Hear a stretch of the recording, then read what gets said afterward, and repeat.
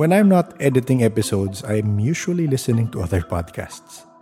And late last year, I came across this podcast that talks about Philippine mythology in a light, educational, and entertaining way.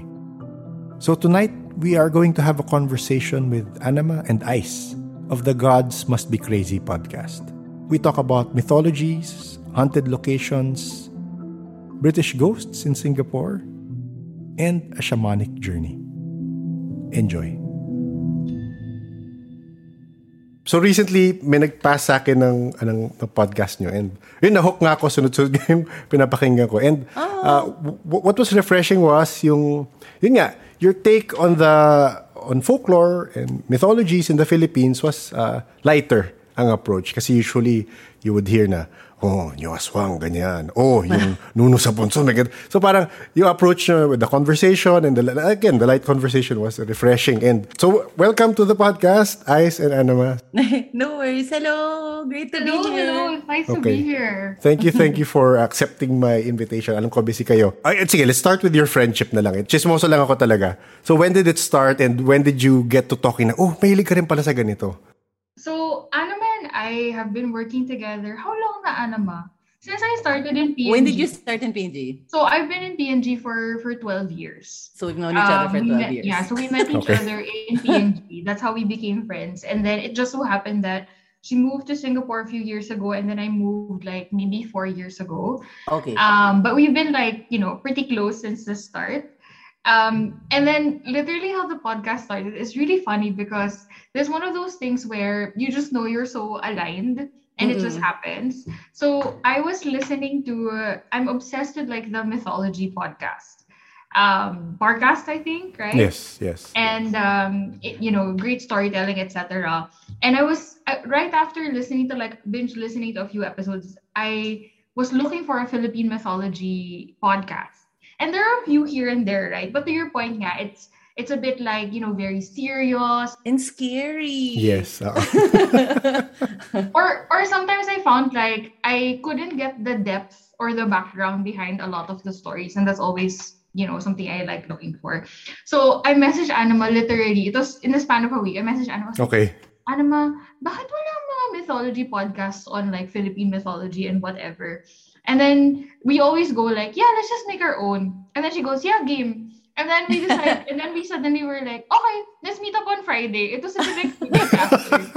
And I'm not even kidding, within the span of 3 hours, we had the title of the podcast. We had a list of podcast episodes we wanted to do. We had like the whole and topics, format and all of that. Yeah. And it just happened. And like we launched like a month after. And it's one of those things where it's really surprising because typically when you think about making something like that, it takes you ages to think of all of the details and get started. But I think, I don't know, Anama, it just happened so fast, right? Parang nangyari na lang siya. I think it was also a confluence of like, I think it was like the perfect Venn diagram of where we are in our lives. Like me and Ice, we've known each other since like 12 years na. Pero like, before kasi, I was office-based. Tas yung first role niya was, palagi siya nasa field. Pero her computer was always in the office. Tas one time, I walked by her office and her teammate was a good friend of mine. Tapos sabi ko, kaninong laptop yan? Gusto ko yung wallpaper na damask. Kanino yan? Sabi niya, ayan yung bago naming teammate si Ice. Sabi ko, I like her. Like, I didn't. Anama was like, I think we're gonna be friends. I think we're gonna be friends. Yeah. And then, we kept in touch and we have so many common intersections of interest. Like, we're both really like Disney. We both love to karaoke. And then, while Ice was listening to that podcast, I am obsessed with this podcast called My Favorite Murder. And I really, really love it. And they're very popular, but they're also very like, again, also, it's a comedy true crime podcast. Yes. So it's like very dark topics, very, very serious topics, but also like it's really a big interest for women especially. Yes. And I really love the way that they approach it from a light-hearted, curious manner. And so that's really the way that we thought of approaching the podcast. Sabi namin, parang what is our different take on it? And so we said, like, first objective is we want to learn more ourselves. Yes. Like, and so we want to, so a lot of times these podcasts are topics about that we know peripherally about, but then we'll do some research and then we're like, did you know this and that? And like, parang chismis na parang, I didn't know that. And Yes, this and ganyan.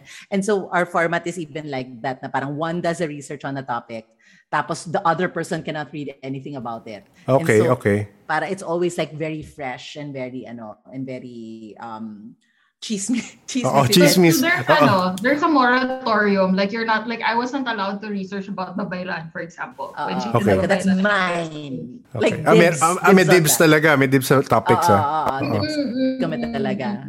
Pero even like the mood board when we were thinking about even the titles of the episodes, etc., right? Parang the way we were thinking about it was always like, if we were tabloid writers, but the subject of our tabloid was Philippine mythology and folklore. Like, what would be our take on it? So that's always like the angle. You're kind of trying, I don't want to say voyeuristic, but there's kind of that, like, you're trying to find, like, what are the interesting and sensational parts, and you bring it back down to earth. Right? You try to relate it to whatever people, our age and like within the zeitgeist already know.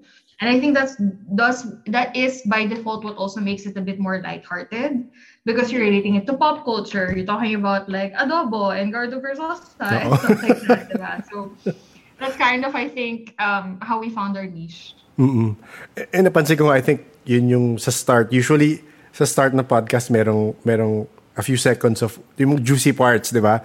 Para at least ito yung interesting, ito yung chismis sa portion na to. And then I wait for that part. Okay, ito yung part na they would expound. You guys would expound on the portions. Especially yung, and question ko is, nagulat lang ko kasi again, nasa surprise ako sa podcast nyo na usually kasi di ba parang it's either mythological creatures and folklore. And nagulat ako when you tackled Binakot. Oo, Binakot. And technically, wala masyadong paranormal, supernatural aspect dun. But it is part of our culture, diba? So that's why, again, so how do you, medyo parang shop talk pero how do you decide which episodes or which topics to talk about? Well, meron kaming parang pre-programmed, sorry, doon pumasok yung corporate thinking namin, like, right na, marketing. Diba when you plan out a PR, public relations, so conversation calendar, right? So you always want to think of something that's topical for a certain time. So we have like several lenses by which we decide on a topic. So one lens is occasions. So, right. So for sure, we have Undas episodes. We have Christmas episodes. We had Chinese New Year episodes, and so on. And then also Marvel movies. We really love. Okay. So pag may connect siya sa Marvel, sa topical Marvel talk. So I found your podcast because we did a Beringan episode. Okay. And I listened to your Beringan episode. Because in related to Wakanda. Yes. Related to Black Panther. So that's one lens by which we put it. But to be honest, it's like ano yung feel ko, like what like for me, like for the recently our newest one that we just put out was Babaylan nga. I've been putting it off for so long because it's such a big it's 4 episodes. Honestly, It's gonna be 4 episodes. Okay. But I didn't want to start it. Pero I watched the TikTok by this guy, creator Nick. I missed it. Nick Santos. Glasses. Nico Santos. And he's really... Nico Valdez, you said, right? Huh? Am I getting it wrong? Valdez? Nico Valdez. Basta may glasses, tas may goatee. You know who you are. Yes, Nico. We love you. But I love his TikToks, and he did a really interesting one on Babaylan. And so Psycho, no, you know what? Let's dive into it because it sort of like you can dive into it like bit by bit, piece by piece. And I think that's also one big thing is like sometimes mas madali yung mabibilis. Totoo. So mga bite size talaga na It's like Ice and I always talk about this thing na Big Magic. Have you heard of Big No. Magic? Ice, baka gusto you want to jump? Yeah, there's a book by Elizabeth Gilbert. It's called Big Magic, and she talks about like the creative process. And we love referencing it because based on our story, you can tell Anna and I are very like we're enablers of each other. So we're always like when you have an idea, do it. yeah, write that story, do that thing, we should make a show, whatever. But because we're busy, like it never happened. So there's this principle in Big Magic where an idea, right, approaches several people and they're waiting for that person to manifest that idea or bring and it to life. to nurture the idea. Mm-hmm. It's like a pet. It's like a stray Okay. pet that you Yeah, take so it in. it you wants nurture to be manifested, right? So when an idea comes to you, let's say you have an idea for a novel, for example, and right, it's your choice as a creative to take action and to do that thing or not. So Elizabeth Gilbert, she wrote Eat, Pray, Love, right? She talked about this time when an idea came to her. She started doing research about this novel and everything, but life got in the way and she ended up not doing it. Years later, she met another writer. They hadn't talked about each other's stories or whatnot, but the writer told her she was writing a story. And then lo and behold, she found out that that was a story that she'd always meant to write, but that she couldn't bring herself to write anymore. So her theory is like ideas want to be manifested. And if you don't act on it, it will approach a bunch of different people. It'll find And someone it will, else. Yes, it will yes. find someone who will bring it to life. Yeah. And we've seen it happen so many times, right? Remember, Anima, what was our idea? We wanted, was it an episode or a book that we said we would write or something like that? I've wanted to write a book for the longest time on like bringing like an action comic of like mythology, and it's come up, and then like but so like I want to write like a ton of things, and then we're always like we should do this and we should do that, and then we never do it. And then all of a sudden we see it in the paper like this was my exact idea, this was your exact idea. So thank God we actually went ahead and I did know, the right? podcast. Yeah. I think it was Or also- someone else would have. I started the podcast kasi in the start of the pandemic, and okay. it was so depressing. It was like the most depressing thing. It was like this was supposed to be helpful, but it wasn't, because it was called social distancing. Okay. It was me essentially just calling up my friends in different parts of the world and like recording a conversation like, oh, what's it like there? What's the pandemic like there in Italy and France and other places, and just catching up with each other. Tapos and then it was just depressing. It was just like, we can't go out. Yes, My tito died, Sabi ko, Oo nga. This is at the start of the pandemic. very, very start talaga. So sabi ko, so I knew I had the technical capabilities to make a podcast. My husband is an artist. So he, he helps us with like, he bought me this nice microphone and stuff. And he hooked me up with all the software and things like that. So he our you theme put song, nakamute. Ayan, nimute okay. ko yung sarili ko. So yeah, so we had that raw technical capability na, and so all we had to do. So it was easier for us to make the podcast na lang. So, Ice, if I can ask, ano yung when did it start for you? I mean, the interest in mythology and in folklore. I think because as a kid, I just always loved fairy tales. Okay. So I'd always be like that kid borrowing all the books in the library. Mm-mm. And then I don't know if you're familiar with do you know the Andrew Lang fairy tale series? So there's a set of books. It's called the Andrew Lang like fairy tale books, and it's like the red fairy tale book, the yellow fairy book, the blue fairy book, the gray fairy book. It was just all these different kind of like collected like stories, and fairy tales essentially are folk tales, right? Yes. At the end of the day, folk tales and mythology from like European countries, especially. That's what we're exposed to. So dun siya nag-start. It's nothing like experience. Nothing extra special. Yeah, Yeah, it's not like a specific experience. I just love reading and I love stories, and fairy tales I always found fascinating. And then when I learned about mythology, I think that's where my kind of nerdy obsession kicked in, because I also love history. Okay. So I love learning about history. So when I started learning about the link between mythology and history, and it's always a reflection of the times, right? At the end of the day, we create stories that mirror the lives that we have, right? We don't create stories out of thin air. So parang naging siya, like it became like more of a nerdy interest from my end. Parang I got really into like, okay, what was Greek mythology in relation to Greek life? What did like fairy tales from the Hans Christian Andersen and Grimm brothers, etc., tell us about the Middle Ages? So it became pure like history nerd trying to understand life in from the context of fairy tales. because I collect a lot of useless trivia that I never use. We should really go to like trivia night. No, I'm also very good at trivia. We used to remember the CMK guys used to bring me as like baon for all these bar trivia nights. Because we hold a lot of like useless knowledge, right? I'm also a 1992 National Bible Quiz Champion of the Philippines. So I'm just very proud of that. Oh, congratulations. Random Bible fact. Random Bible. Okay. Bible talaga. Bible talaga? Oo, Bible quiz. Sorry, I interrupted. It's okay. Which is a landmark of our podcast. By the way, the Bible is just like mythology at the end of the day. Yes, so. Right? There's this like incredible book by Riza Aslan called Zealot. And he kind of tries to imagine what the life of Jesus of Nazareth would be like based on historical accounts, right? So was there really like a Roman census at the time? Did you really have to go home? Stuff like that. And what did it mean that he was like crucified? So he was basically like a rebel leader, stuff like that. The Bible at the end of the day is just mythology, right? Ako nag-deep dive, medyo conspiracy theories ang nag-deep dive ako kay... I love those. The Fifth Kind, yung kanyang channel sa YouTube, The Fifth Kind. He is technically parang a minister and a Bible scholar. And then, siguro past 5 or 6 years ago, he recently connected for himself. Kasi he would go to ministries and he would explain parts of the Bible to people.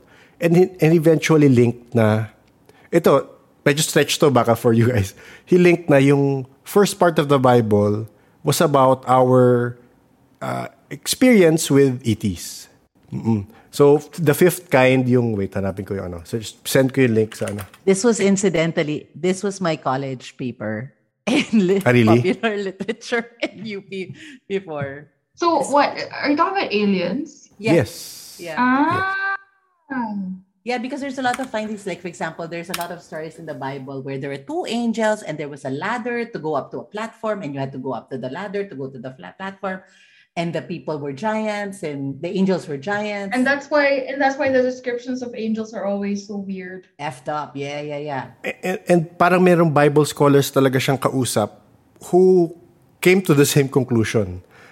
Meron siyang mga kausap and they would break it down na hindi ko kaya i-retain yung knowledge pero I mean kung interested kayo, I mean ako pasok sa area of interest mo.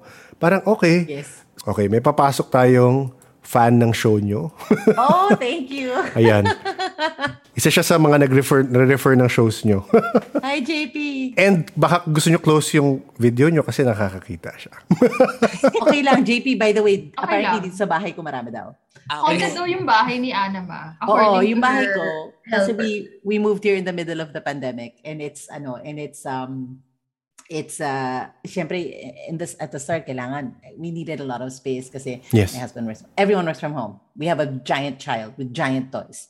So nakahanap kami ng house talaga, which is rare in Singapore, diba?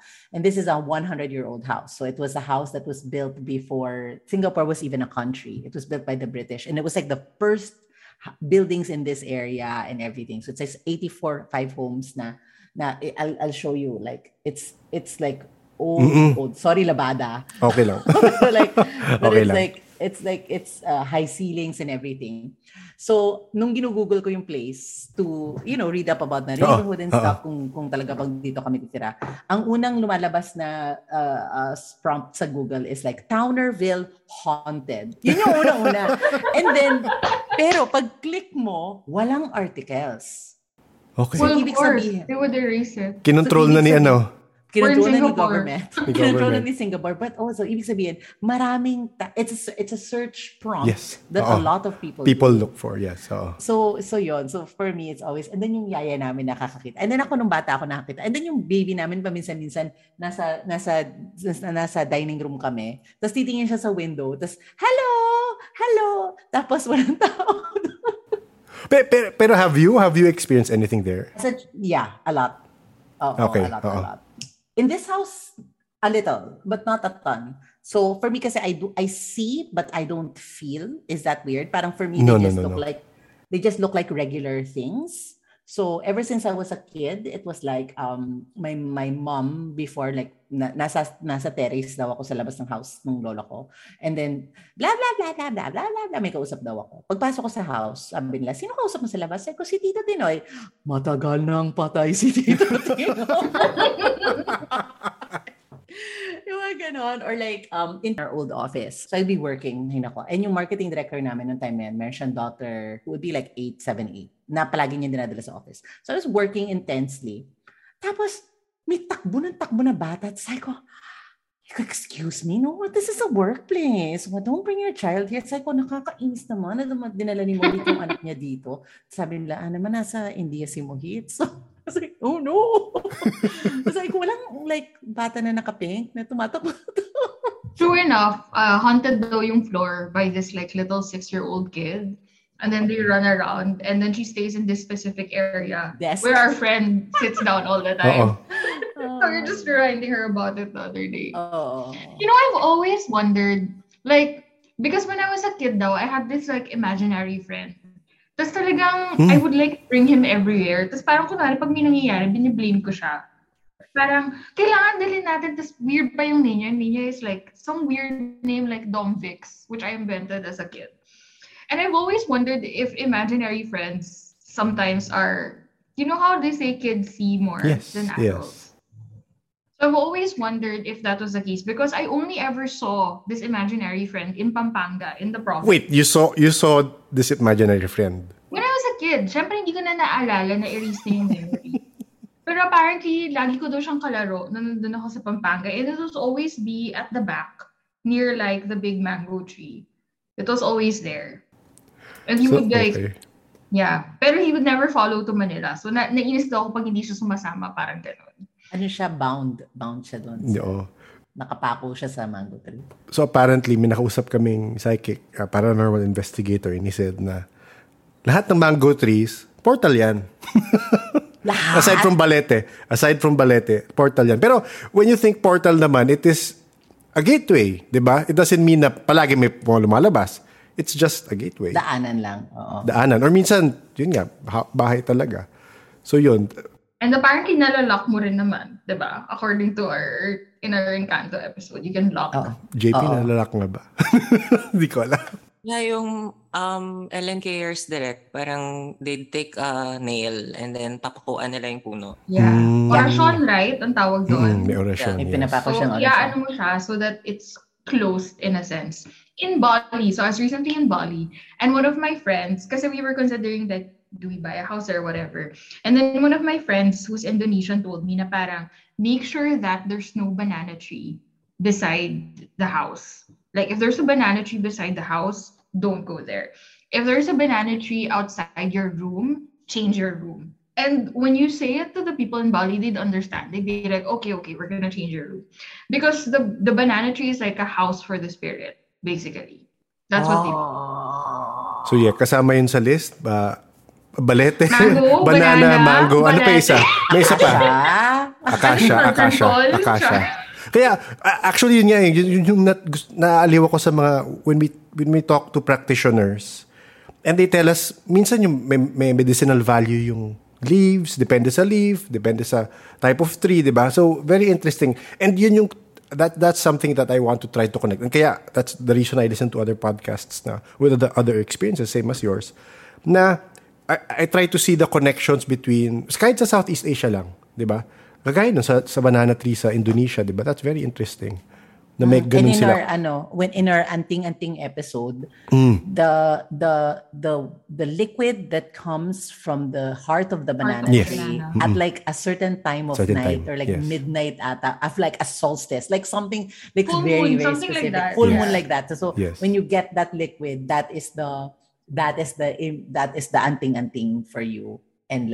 And so that's a kayuma, I think. But you have to fight. Merong fight pa yon kasi other encantos are also waiting for it. May ganung story. Oo. Kailangan anuhin mo. Ganda. Focus level pala. one thing that we were like, I said, we always try to figure out the why. Like, right, a lot of times there are these stories. So, bakit kaya yun ang logic, right? And we don't know. We don't know for sure unless we talk to people in the past and ask them.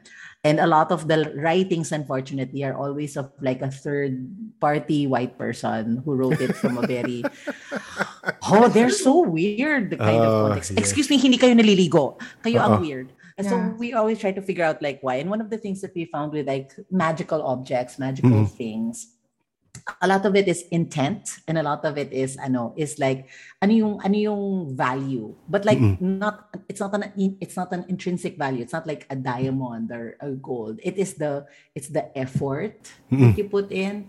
It's the consequences of what you did to get the thing. Because when you pour your intention there, right, a bit of your essence and a bit of your mana, right, necessarily like moves into the object and kind of helps you. It's an amplifier at the end of the day. It's just you concentrating your intention and belief. I think partly belief. Parang it is fueled by your intention and belief. Parang it doesn't work. Similar to yung stories ng iba na Saint Benedict na medallion.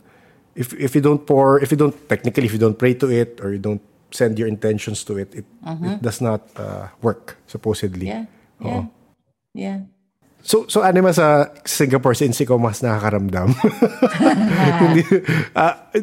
Kamusta dyan pero question, you said that you see them but you don't feel them. So in general, you see spirits as normal people. Yes, but they look a little different. So like they look like parang blurred around the edges, parang or like sometimes yung face nila hindi nagpo-focus for me. Pero malabo mata ko. So I don't know is it just me or is it, Pero dito sa Singapore konti lang talaga. As in konti lang. I mean here lang sa house namin probably, sometimes. It's not surprising, diba? Because a lot of like the natural forests and habitats have been, it's all urban landscape now. Yeah. So unless you go to like a botanic garden where the virgin forests are. Oo. Pero dito takot na takot sila. I mean, the Chinese in particular. Yes. Takot na takot sila. Pag ghost month dito, yes, pag ghost month. lang talaga. Takot na takot talaga sila. Kaya konti lang yung Chinese kong kapitbahay. Takot na takot sila dito. Kasi like tipong maraming mga pag ghost month, huwag ka daw lilingon pag may tumawag ng pangalan mo. Paano kung kaibigan? Paano kung police? So hindi mo tatawagin yung friend mo ever pag ghost month? Paano na yun? Huwag kang titingin. Ganon. So, but takot na takot talaga sila dito. More so than in the Philippines. They don't seem to have a very... And I think it's probably because of our old belief of Anitos na they're part of us. They like, for me, yung wala akong nakikitang behavior dito na, pag may butterfly, kamag-anak mo. It's my kamag-anak. Ever since we moved here to this house, animals go into this house and like hang out and like die. Like we have frogs in my bathroom. On our first week, may bird na nag-fly in, tas tumambay lang dito sa work office ko, so may ipot-ipot yung frames ko here. Giant butterflies, giant mantises, big like dragonflies go on top of our Wi-Fi router and just like die. So, sabi ng yaya ko, may yaya is from Capiz. Oh, okay. Aswang. Rojas City. Rojas pa talaga. And her brother is apprenticed as mambabarang. So siya sabi niya, alam mo, this house is very lucky. Like really, really lucky. And like, and yesterday, so palagi siyang, that's lucky. Tapos palagi niyang nire-rub ng ginger yung anak ko pag may sakit siya, ganyan. And she's always, but I like it because she has this attitude of always looking out for signs na, lucky yan. So yesterday, yung Zanzibar plant namin has a flower. And it's super, super rare. Sabi niya, alam mo, pag nag-flower ang Zanzibar plant, very lucky. Sa niya, baka manalo tayo sa loto, tumaya.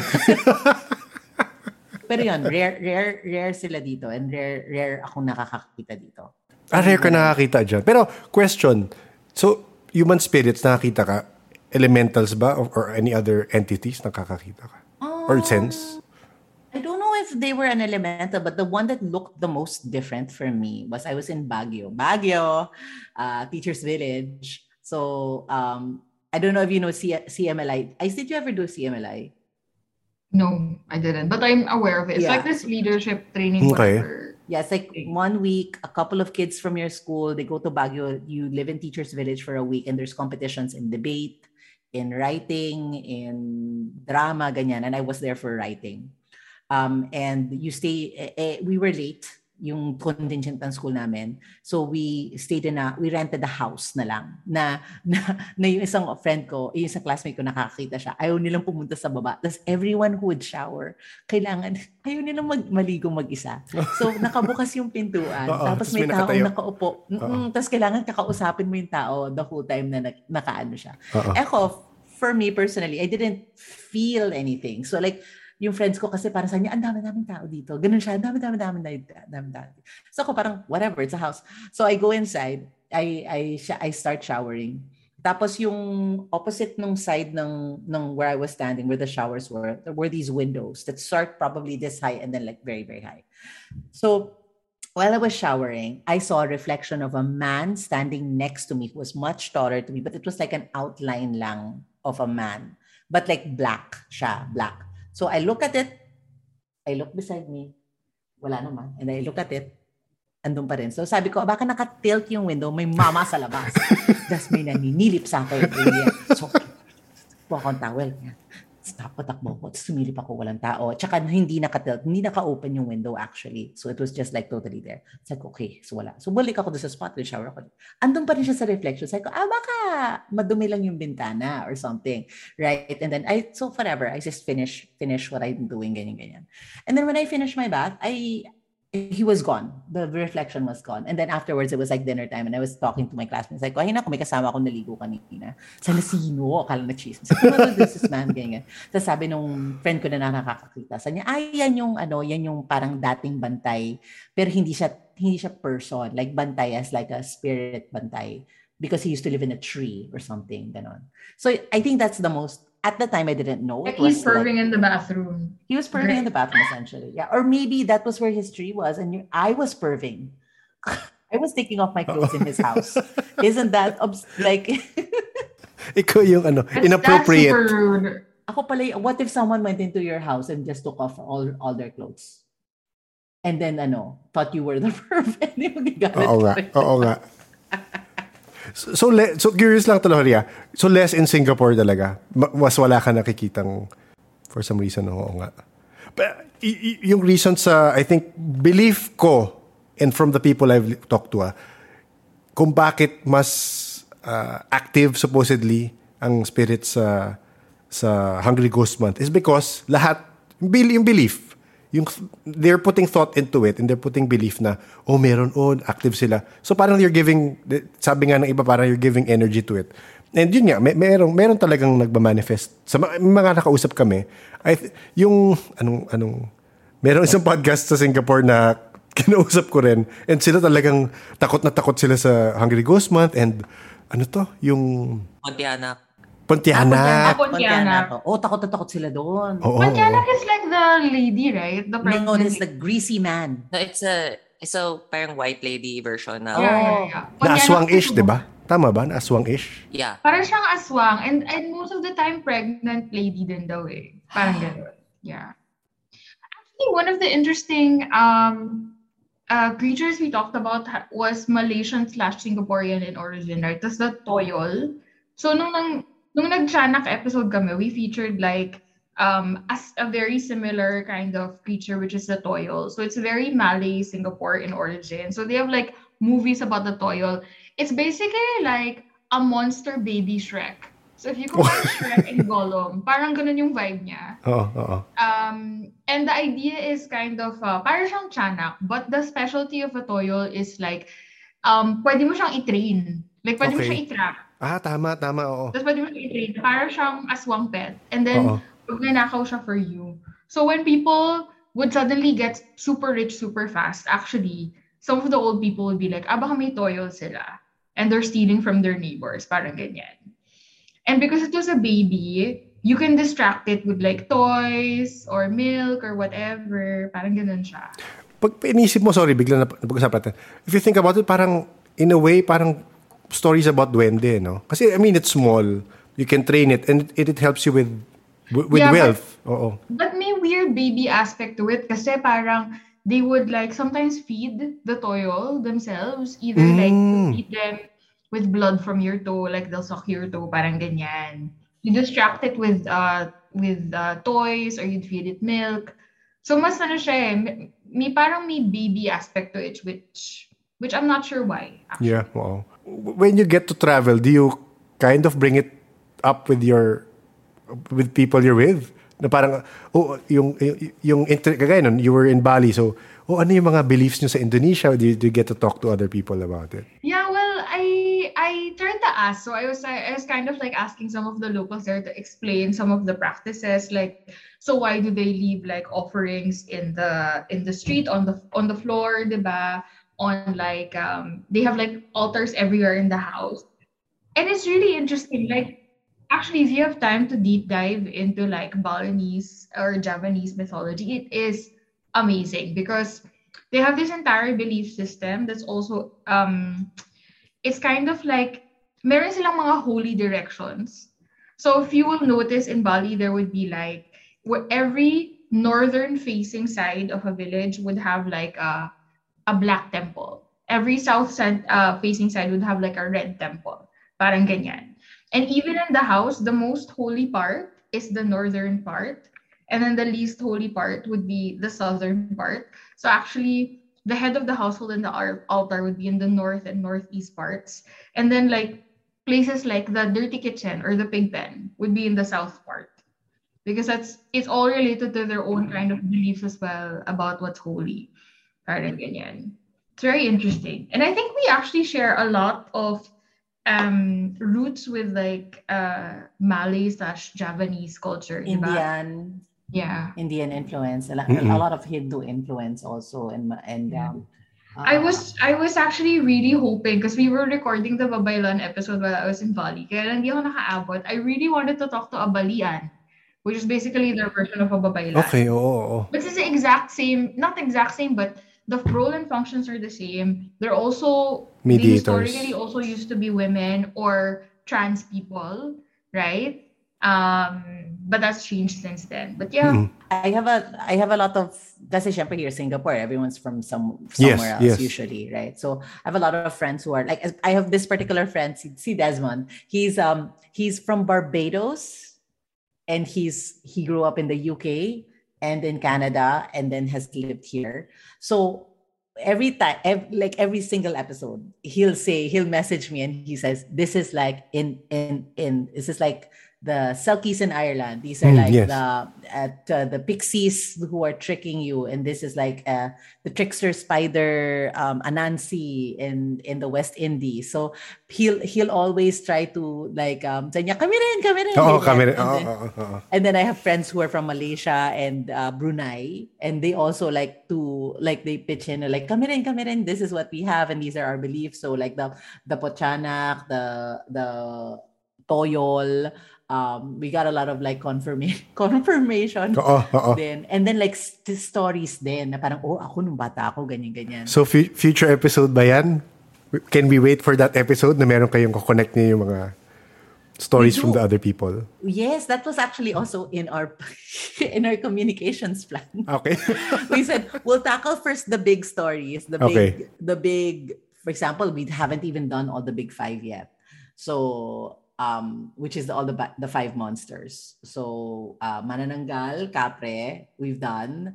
Tiyanak, we've done. Tikbalang, we haven't done. And Duende, we haven't done. So when we do the 5, we'll start like branching out also, and looking into the stories of other regions and like other particularities of their region also. And mas maganda especially pag merong first-hand or second-hand stories from them, diba? Like you said nga, ang ganda nun. My dad, in-interview ko yung dad ko kasi nag-visit sila dito a couple of months ago. Tapos, like... Saan kayo based pala, sorry? My parents are from Batangas. Di Mapis. Okay. So, but we are also in Cavite, we're also in Tagaytay, we're also in Laguna. But my dad's lolo and my dad's dad were all revolutionary soldiers, and my dad was also a soldier. So my lolo had an anting-anting that he said protected him from bullets and things like that. Not from alcohol, but anyways, so from bullets. And then my dad and all his brothers, most of his brothers were also soldiers. So when my lolo was dying, lahat sila nakaabang for my lolo's anting-anting. Hindi, lingid sa kanilang kaalaman. My lolo already gave his anting-anting to my dad in the 80s when my dad went to the US for postgrad studies. Because my lolo was like, naku, delikado sa Amerika, ganyan. So he gave my dad the anting-anting. And he never told his brothers. And then for me, I wanted my dad to tell me like the whole story of the anting-anting and stuff. But he said, we didn't air it na rin kasi the power of the anting-anting naman is when it's a secret. Yes. When it's a secret and when no one really knows about it. Sabi niya, if I had told my brothers that I have it, it wouldn't have worked for me. And my dad has 36 years in the military, and he's not, he could have died so many times.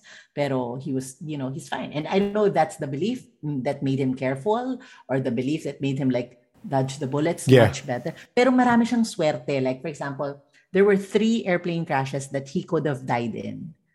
So one airplane crash kasi may LBM siya. Okay. Another airplane crash. So the substitute pilot had to do it. The other crash was nagkaroon siya ng sore eyes. And the other crash was because he was hungover. So, and everyone who were in that crash, the main pilot died. So for him, sabi niya, if I'm just like really lucky, or maybe it's something, or maybe whatnot, right? So yun yung belief niya. So hindi namin in-air yung first-hand account niya of like how the anting-anting was passed on, of like what were the words of his lolo to him, and then so sabi ko, sige, atin na lang yan. Kinip ko na lang for like posterity for my daughter eventually if she figures it out. Totoo. But was your grandfather a healer of some sorts? No, he was a soldier. Okay. He was a soldier. Mm-hmm. We talked to sorry, I'm gonna say it wrong again. Budget.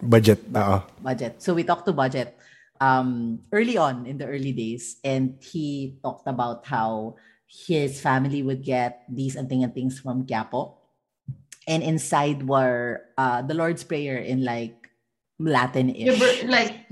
Latin, gibberish Latin, something like that. And it was like nakabalot sa plastic, tas nakabalot sa pulang pouch.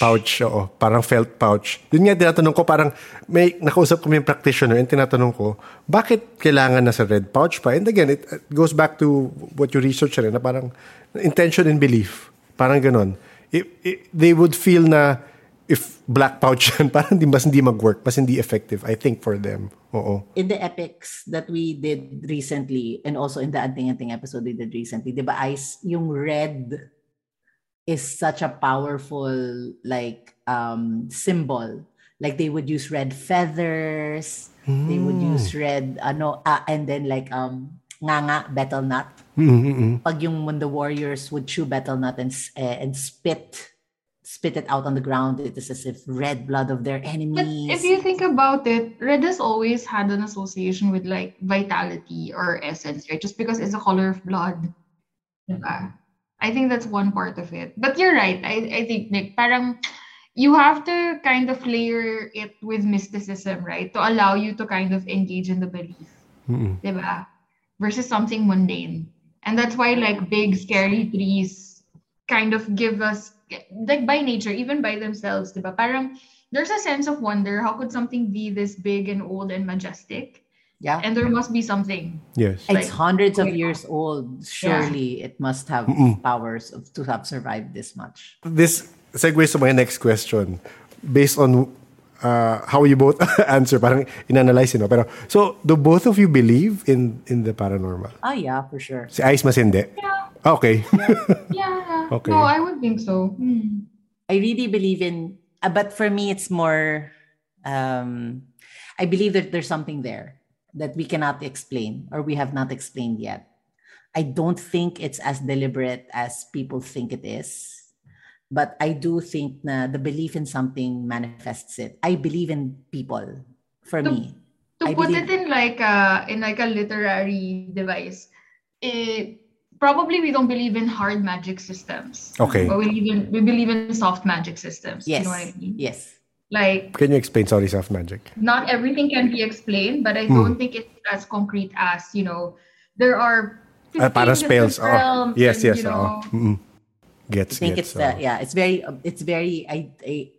very for me, the principles. I believe in all the principles, but I think the principles are a lot more ganito lang yung perfect example. Okay. For communion, 'di ba? Ang belief for communion is that dapat walang kasama si Jesus sa tiyan mo. So, hindi ka pwedeng kumain. Hindi ko alam yan. Oo, this my brother. Alam mo, never ako sinabihan yan. Ako rin. My brother. Baka sa inyo lang yan, pero sige, go. Sa school siguro. Uh-oh. My brother gave me so much grief about this. This is why for us in our school, our mass namin was like 11:30 para wala talagang laman yung tiyan mo. Pero syempre, gutom na gutom ako. Pero ako palagi akong hungry. So I would always like eat before mass, and my brother would get so mad at me because he said, you cannot eat 1 hour before mass kasi dapat walang kasama yung si Jesus sa tiyan mo. Pero sabi ko, pero yung communion, di ba sa 45? Like, if mass was 10, ang communion 10:45 pa. So, pwede pa akong kumain ng bago mag 11:45. Sabi niya, hindi. Dapat pag-apak mo sa church, wala nang laman yung tiyan mo. Sabi ko, says who? Oo, says who? I know the Bible. I am Bible quiz champion of the Philippines. Walang nakasulat sa Bible na ganyan.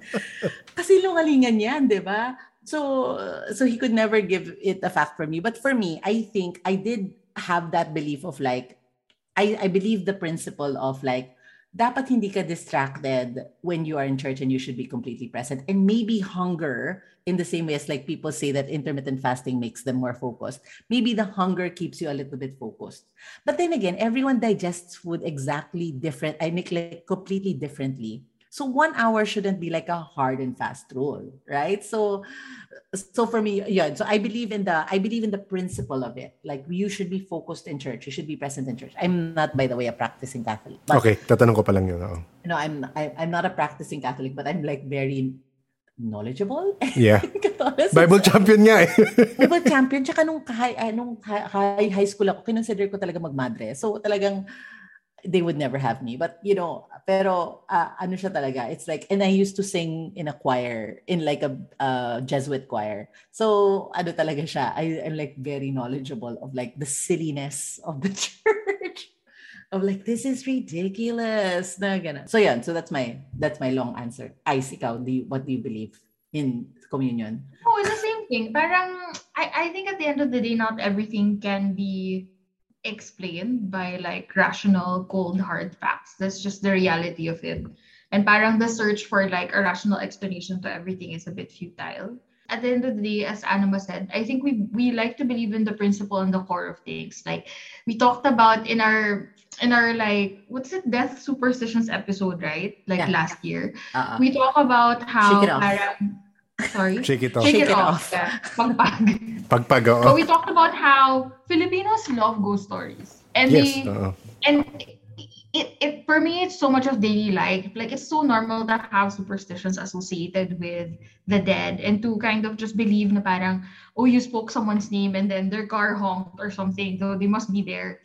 I think we want to believe that our loved ones who passed away are still with us, diba? So I think at the end of the day, I would argue most Filipinos have some belief of the supernatural, right? Probably in varying degrees, yes. But it's always there. And yeah, parang there's just too much that's like unexplainable. That there must be some semblance of truth to all of the different stories. If it's such a universal experience, right? Yes, it is.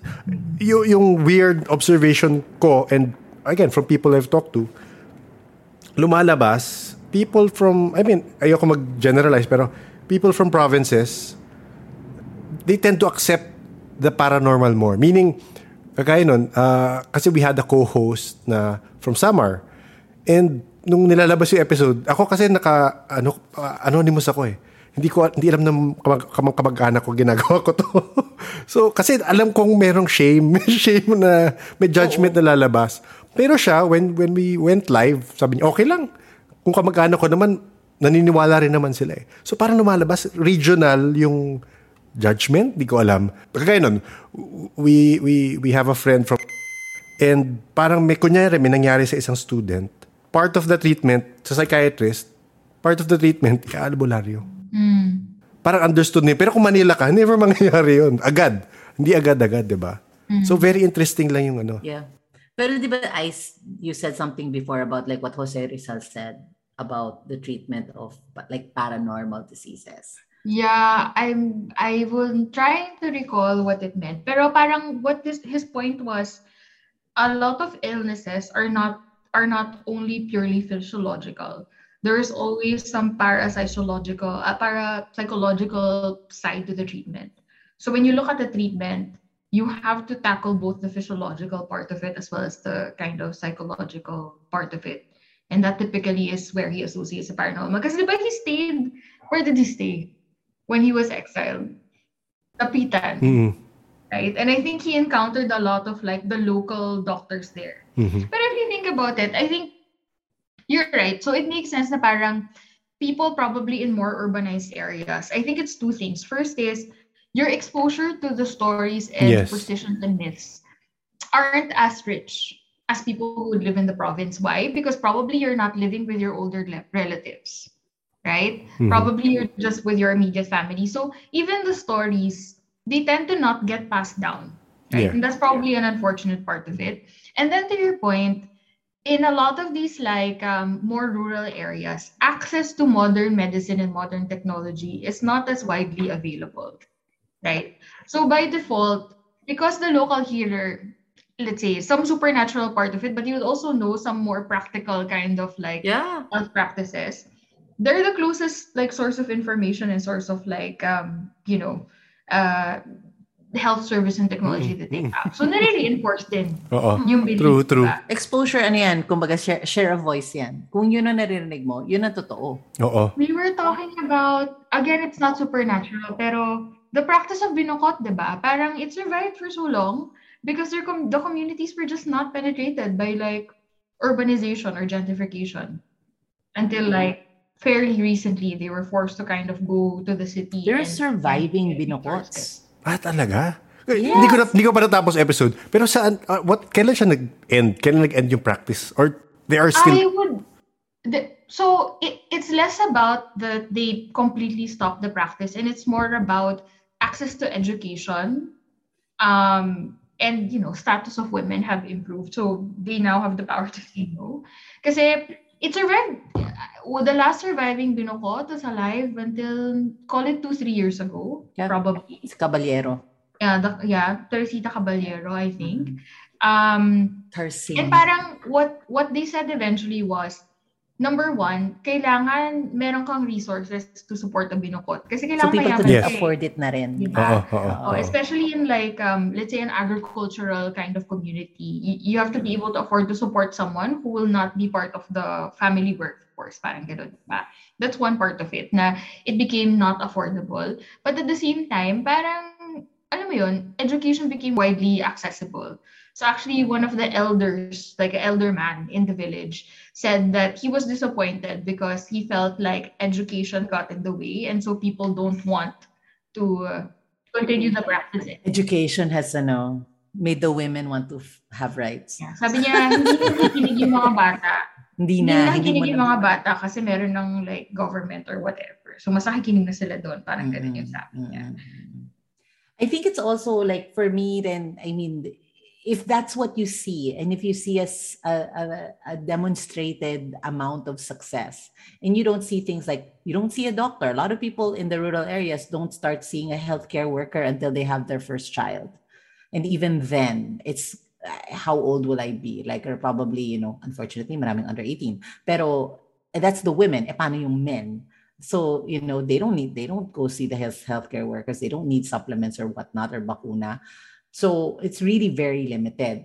However, I don't, again, this is my whole life. I believe in humans and the power of humans. It's because I also work in pharmaceutical industry.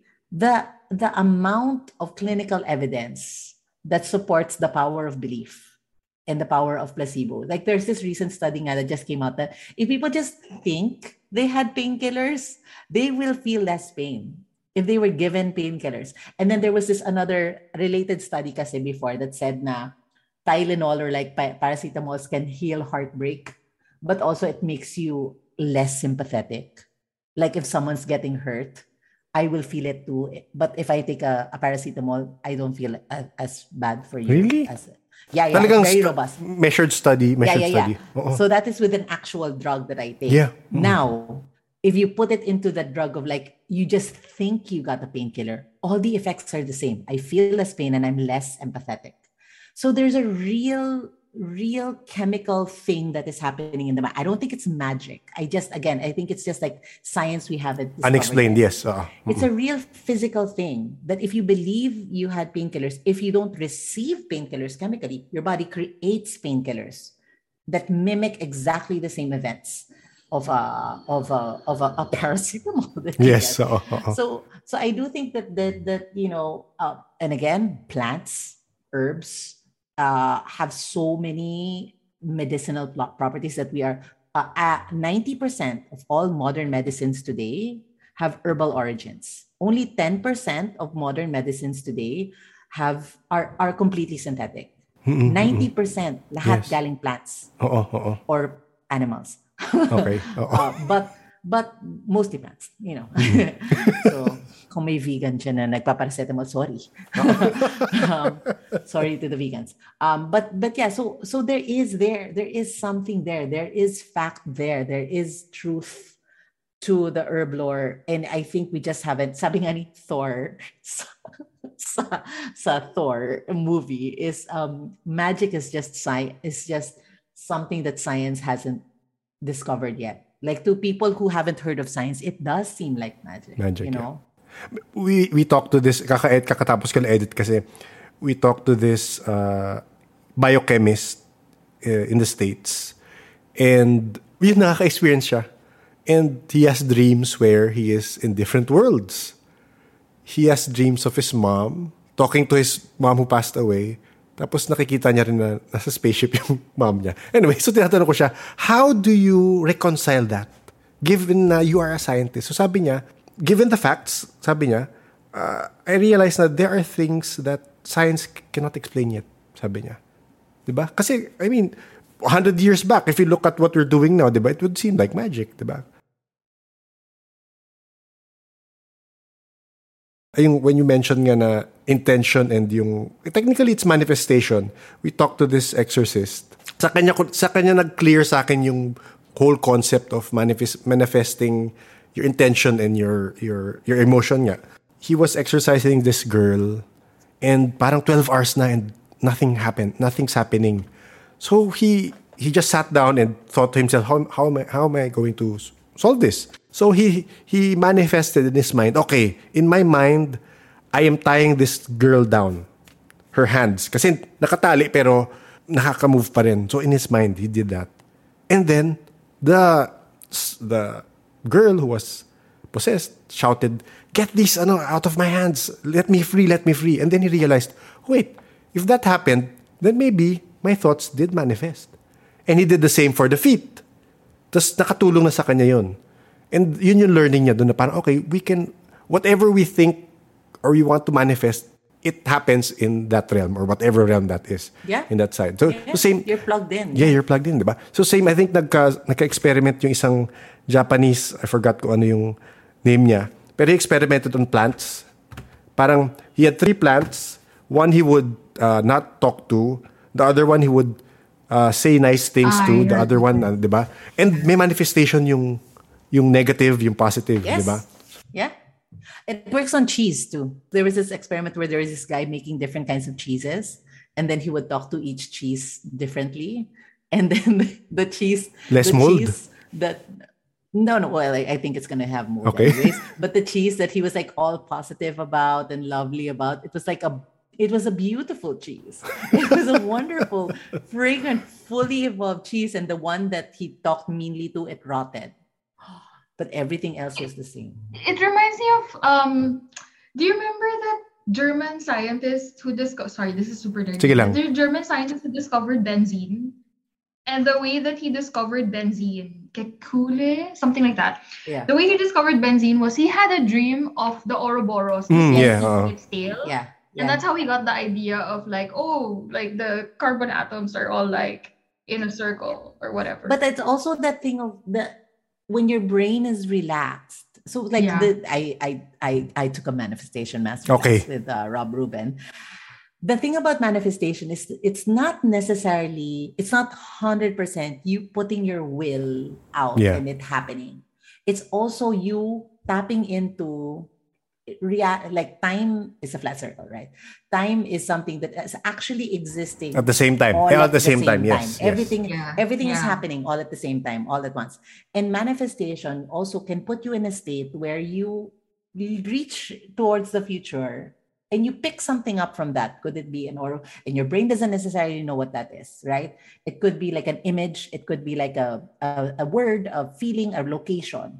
And that gives you then the instinct of like, oh, Ouroboros, it's that thing, Yeah. And This idea of frequency and getting yourself to the frequency. It reminds me of the shamanic journey I did. Do you remember?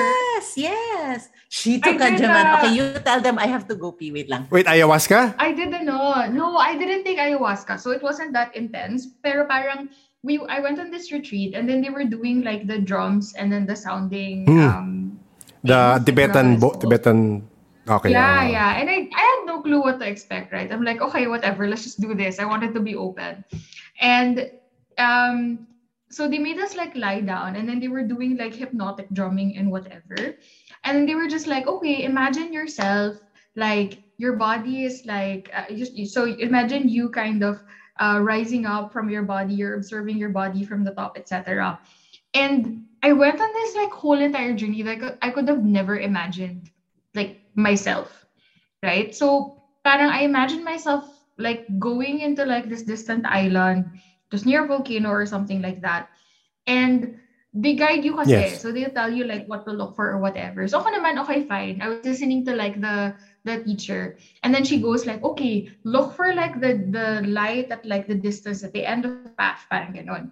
So I was looking for the light. And I remember, I got goosebumps kasi when it happened, I was looking for a light. I was like, where's the light? Where's the light? And there's like a campfire. Like in my mind, there was like a campfire with like a group of people in the side. And they were kind of calling over to me. And I was like, no, I can't go there. I have to look for the light. Parang ganyan. And then the girl, the teacher suddenly said, okay, at the end of the light, you should see a campfire with a group of people. And I was just like, wait, nalagpasan ko na. So in my journey, I went back. And then when I went back, like the group of people were there and there was this guy in a funny hat and he was like welcoming me. And he was like, oh, muntik mo na kaming malagpasan, sabi niya. Parang you almost missed us. So I was like, sorry. Akala ko I have to go there. In your mind, when that person talked to you, sorry nasimingit ako. Baka mawala eh. In Tagalog or? I don't know. Okay. Actually, that's the thing. There was no like, I don't know. I just understood what he was saying. Oo. He wasn't necessarily speaking in English or Filipino. I'm not sure. Basta nagkaintindihan lang kami. Pero na-freak out talaga ako pagbalik ko kasi talagang nilagpasan ko sila pero sila pala yung pupuntahan ko dapat. Like the note of the teacher came after. Tapos when I joined them in the kind of campfire, there were like different sets of people. So my lolo was there. My lola was there. There was this like kind of like very quiet, stoic like guy in the corner. Nakaupo lang siyang ganyan. Meron siyang coat. And he was like dark skin. Nakaupo lang siya. Tahimik lang siya. And then may mga anito sa side. And then the person in the weird hat said na, oh, welcome, you're here. Nandito lahat ng mga ano. Basically, he said, these are all of my ancestors. So he goes, this is your grandpa, grandma. These are our ancestors. He pointed to the anitos. And then he pointed to the guy in like the coat and like the dark skin. And he's like, my last name is Laksamana. He goes, this is the first Laksamana. Parang ganyan. So I met like my first of my ancestors or whatever. And then around the campfire, there was also like a skeletal eagle. And then there was like a white tiger. And parang we were talking for a bit in that shamanic journey. And then we ended up dancing around like the campfire. And then afterwards, when we had to go, like the animals like went with me to like go. So I received some message from my ancestors, whatever, after that. And then when I shared it with a group, so afterwards when you wake up, and then I shared it with a group, the teacher said that, oh my God, this is such an archetypal shamanic journey. Like this is literally all of your ancestors lined up, and they're all kind of like, it's the same message na parang, the core of the message that I was receiving was like, everything that you want to pass has already happened. Okay. So it's just a matter of like, you don't have to do anything, you just have to receive it, and it's just gonna happen for you. Parang ganun.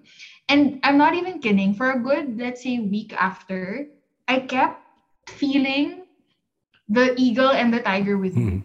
Yes. Like the eagle was here and the tiger was at my feet wherever I was going and whatever I was doing. Parang ganun. So yeah, that was really interesting. Do you believe in spirit guides? I mean, it doesn't have to be. Kasi, I guess, your opinion on spirit guides. I do believe in spirit guides. Yes, for sure. I think that they're always there, but you have to be open to accessing them. And I think that people, because you have your day-to-day concerns, right? Your mind is not always in the place where you will listen to them or sense them. And that's why it kind of takes that kind of like guided journeying or something to get you to a place where you can open yourself up to them. I mean, in the end, that's what people do when they meditate. They just don't know that that's what they're doing.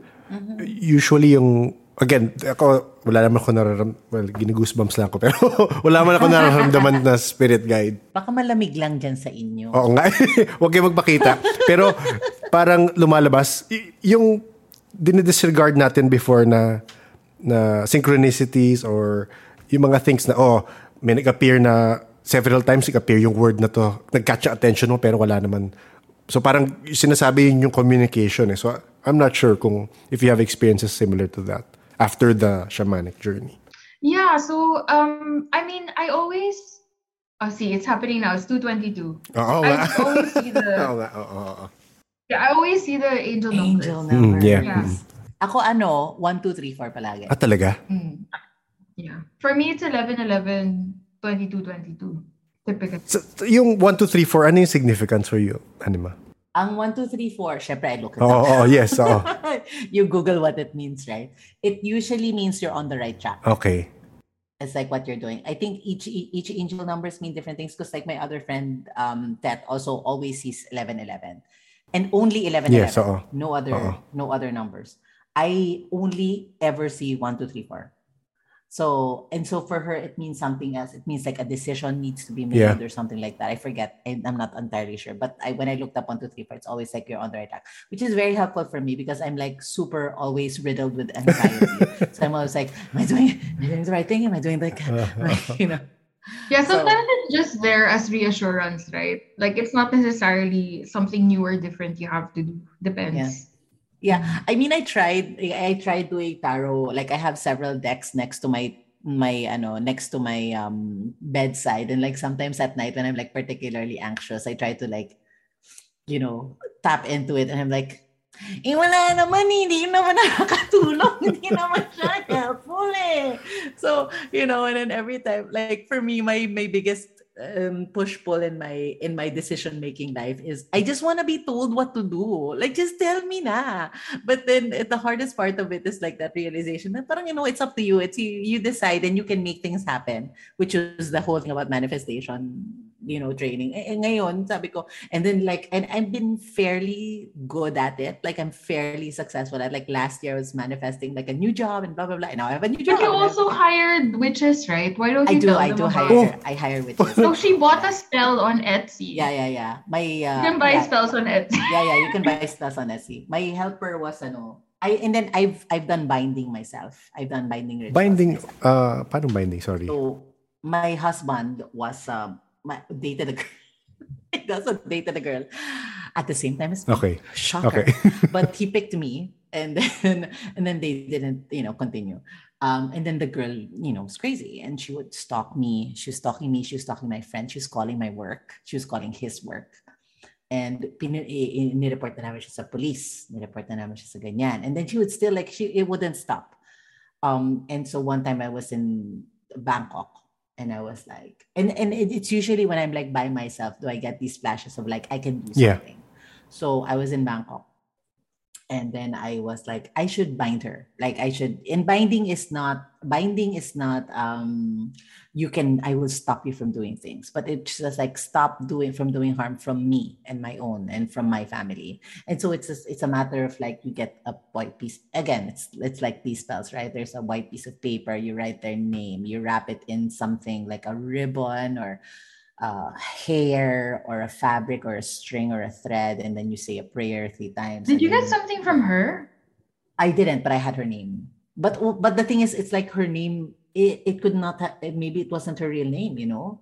So I just had the image of her and the intention. Oh no, I printed out the police report. Okay. So, it has to be like Basta may something connection that to is her. like- Oo. may connection to her talaga. So yun, so that's what I did. And then I bound her, and then it didn't disappear right away, but like by the time we were married, she's texted me like on my wedding day. So which is horrible. So but after that it just disappeared. And then so our helper, she also had an ex that was stalking her, and then was creating fake Facebook accounts and friending my friends and posting pictures of me na nakuha niya na screen grab niya when he was chatting with my yaya, of like me walking in the background, and then pictures of my child, like for me and of my yaya's child. So medyo intense na siya. Yes. And he's in another country, so it's not like we can report him for police or whatever. So I sabi ko kay big guns na to. So I go to Etsy and I hire an Irish witch. Man, my husband is Irish. Isis partner is also Irish. So I have like a belief in that. So kailangan natin i-escalate yung issue. So she did. She cast the spell, di ba? Hindi pa natapos agad. She recast the spell. And then since she recast the spell, parang so far so good naman. Wala namang nangyayari. But then sometimes, I don't know if it's like her intent or whatever. And I sent a picture of her, a picture of her helper. And then she did it at an auspicious time to do it. And I think part of me needed to feel like I was doing something in a situation that I couldn't do anything. You know what it is. And if that is the only benefit, if the only benefit is for me to ease my anxiety, even if it didn't have real life actions, if he stopped calling us or stopped texting or whatever for one reason or another, completely unrelated to the spell, that's fine. Yeah. But for me, the action of doing it gave me a lot of... Tsaka help your anxiety, di ba? For sure. So yeah, Etsy, which is on Etsy. Do it. It's great. It's a category you never knew existed. Number 1. Go local. Meron naman tayo mga local practitioners. No, I didn't know. We have I didn't local know that practitioners until we started doing babaylan research. So next time we reach out to a babaylan. Ay, hindi wag babaylan kasi hindi sila eh. So para, 'di ba, supposedly babaylan is albularyo. Kasi babaylan is mediators eh, 'di ba? So parang hindi sila not out to harm, not out to protect. They are just there. If there's a problem, talk to me. Parang ganon. So, ibang practitioners, meron naman yan. Ayoko na mag-advertise. Minsan, to be fair, kasi minsan 2-in-1 eh. So, iba parang, babaylan sila, but also they are... There are instances. Yes, there are instances. Yeah. Sorry, nakalimutan ko at itanong. Can I ask you to describe the person with a weird hat that you saw sa campfire? It's really hard to describe, but he looked kind of like... it was a man, and he was wearing parang bahag lang. And he was very jolly, like a very kind of playful kind of person. And he had this kind of parang siyang makeshift hat. It didn't feel like a real hat, pero parang siyang patong-patong na hat. Okay. So it looked weird. Parang putong? Oo. Like maglalagay ka ng palayok on top? Oo, there's always parang dancing, lagi siyang kengkoy. Yun yung vibe niya. But you could tell that he was old. He was an old, playful spirit person. Have you checked your ancestry if merong indigenous?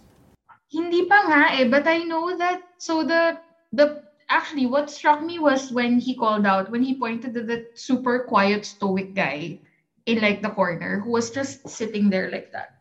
Tapos like wala siyang shirt, nakalakot lang siya ganyan, nakaganon siya.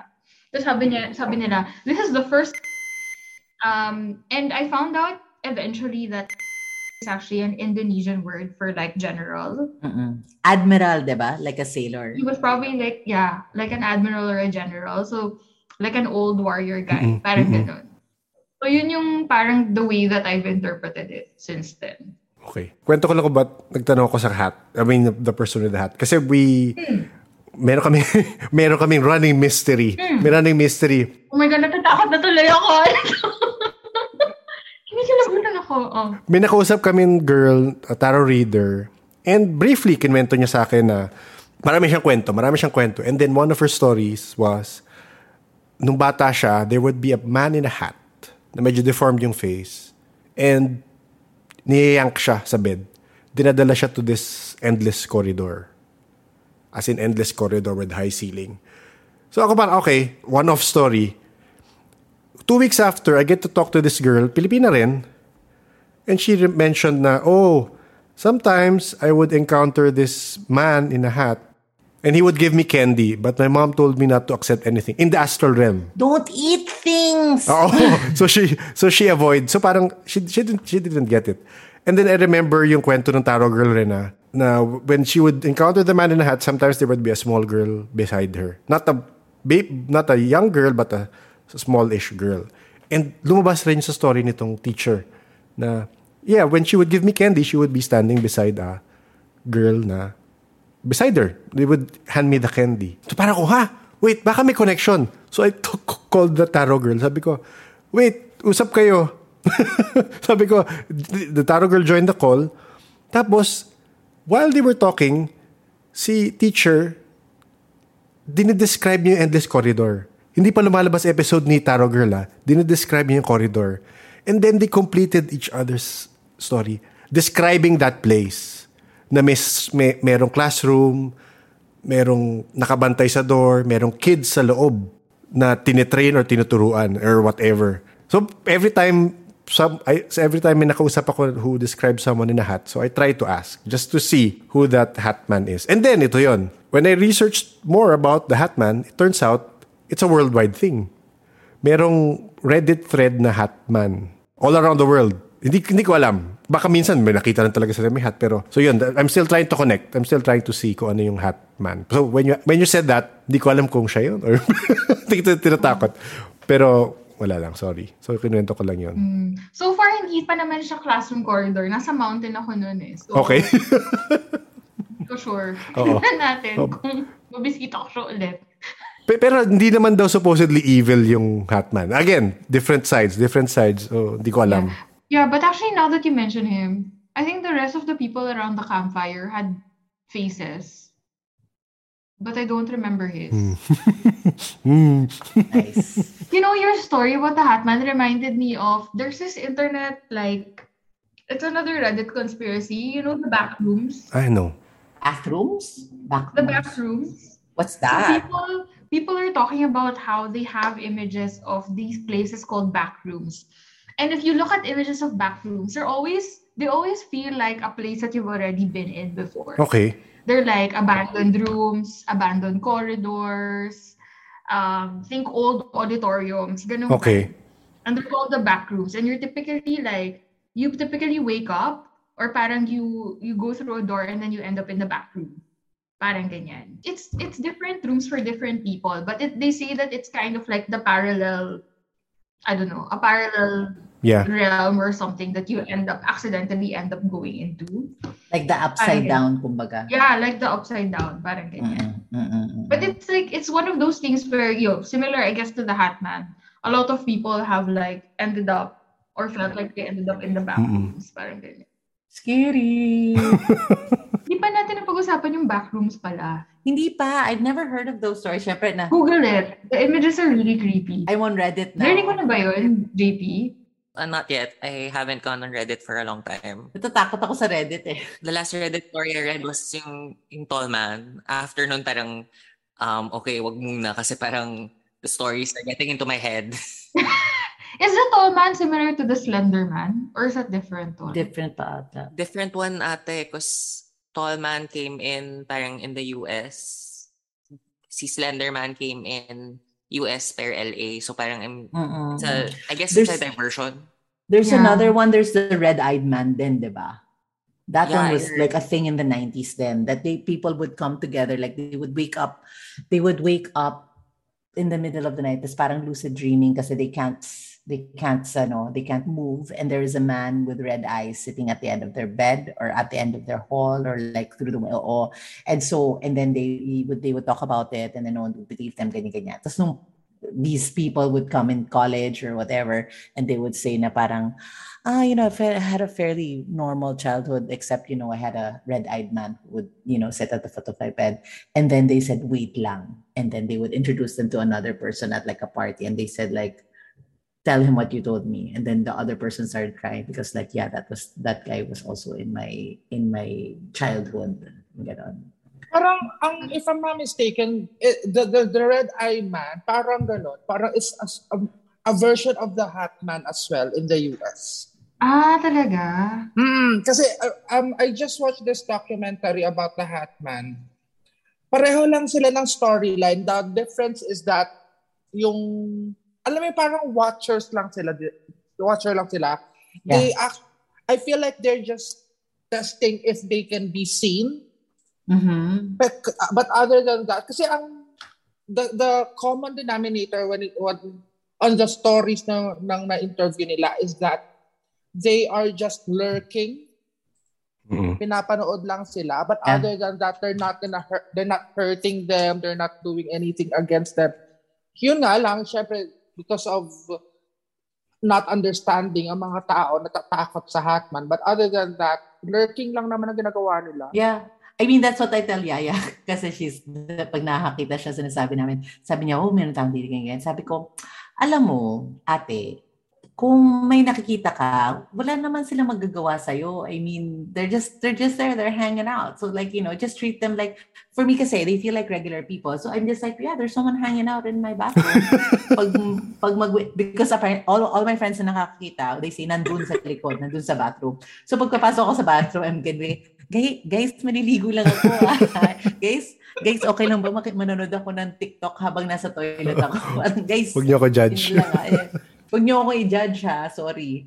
So I think the lurking aspect of it, I get that it's scary and it's pero my husband tells me, when The Shining was being made, Stanley Kubrick was asked in an interview, and sabi sa akin, and I said this in one of our interviews, na parang, do you believe in ghosts? Do you believe in the afterlife and things like that? Aside from Stanley Kubrick, I don't. But actually, if ghosts existed, isn't that wonderful?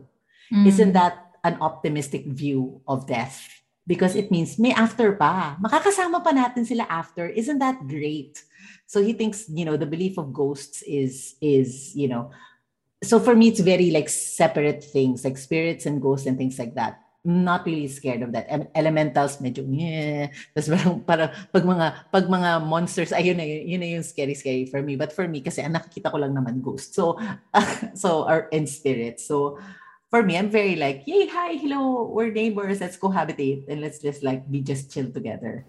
I think yun yung attitude ng ibang experiencers na, again, iba-iba naman talaga. Pero one of the things that usually if they experience a spirit, seeing a spirit there, minsan shadows kasi the sight is not developed, they tend to, cast away, diba? Parang ganun kagad when technically they have been there before you, diba?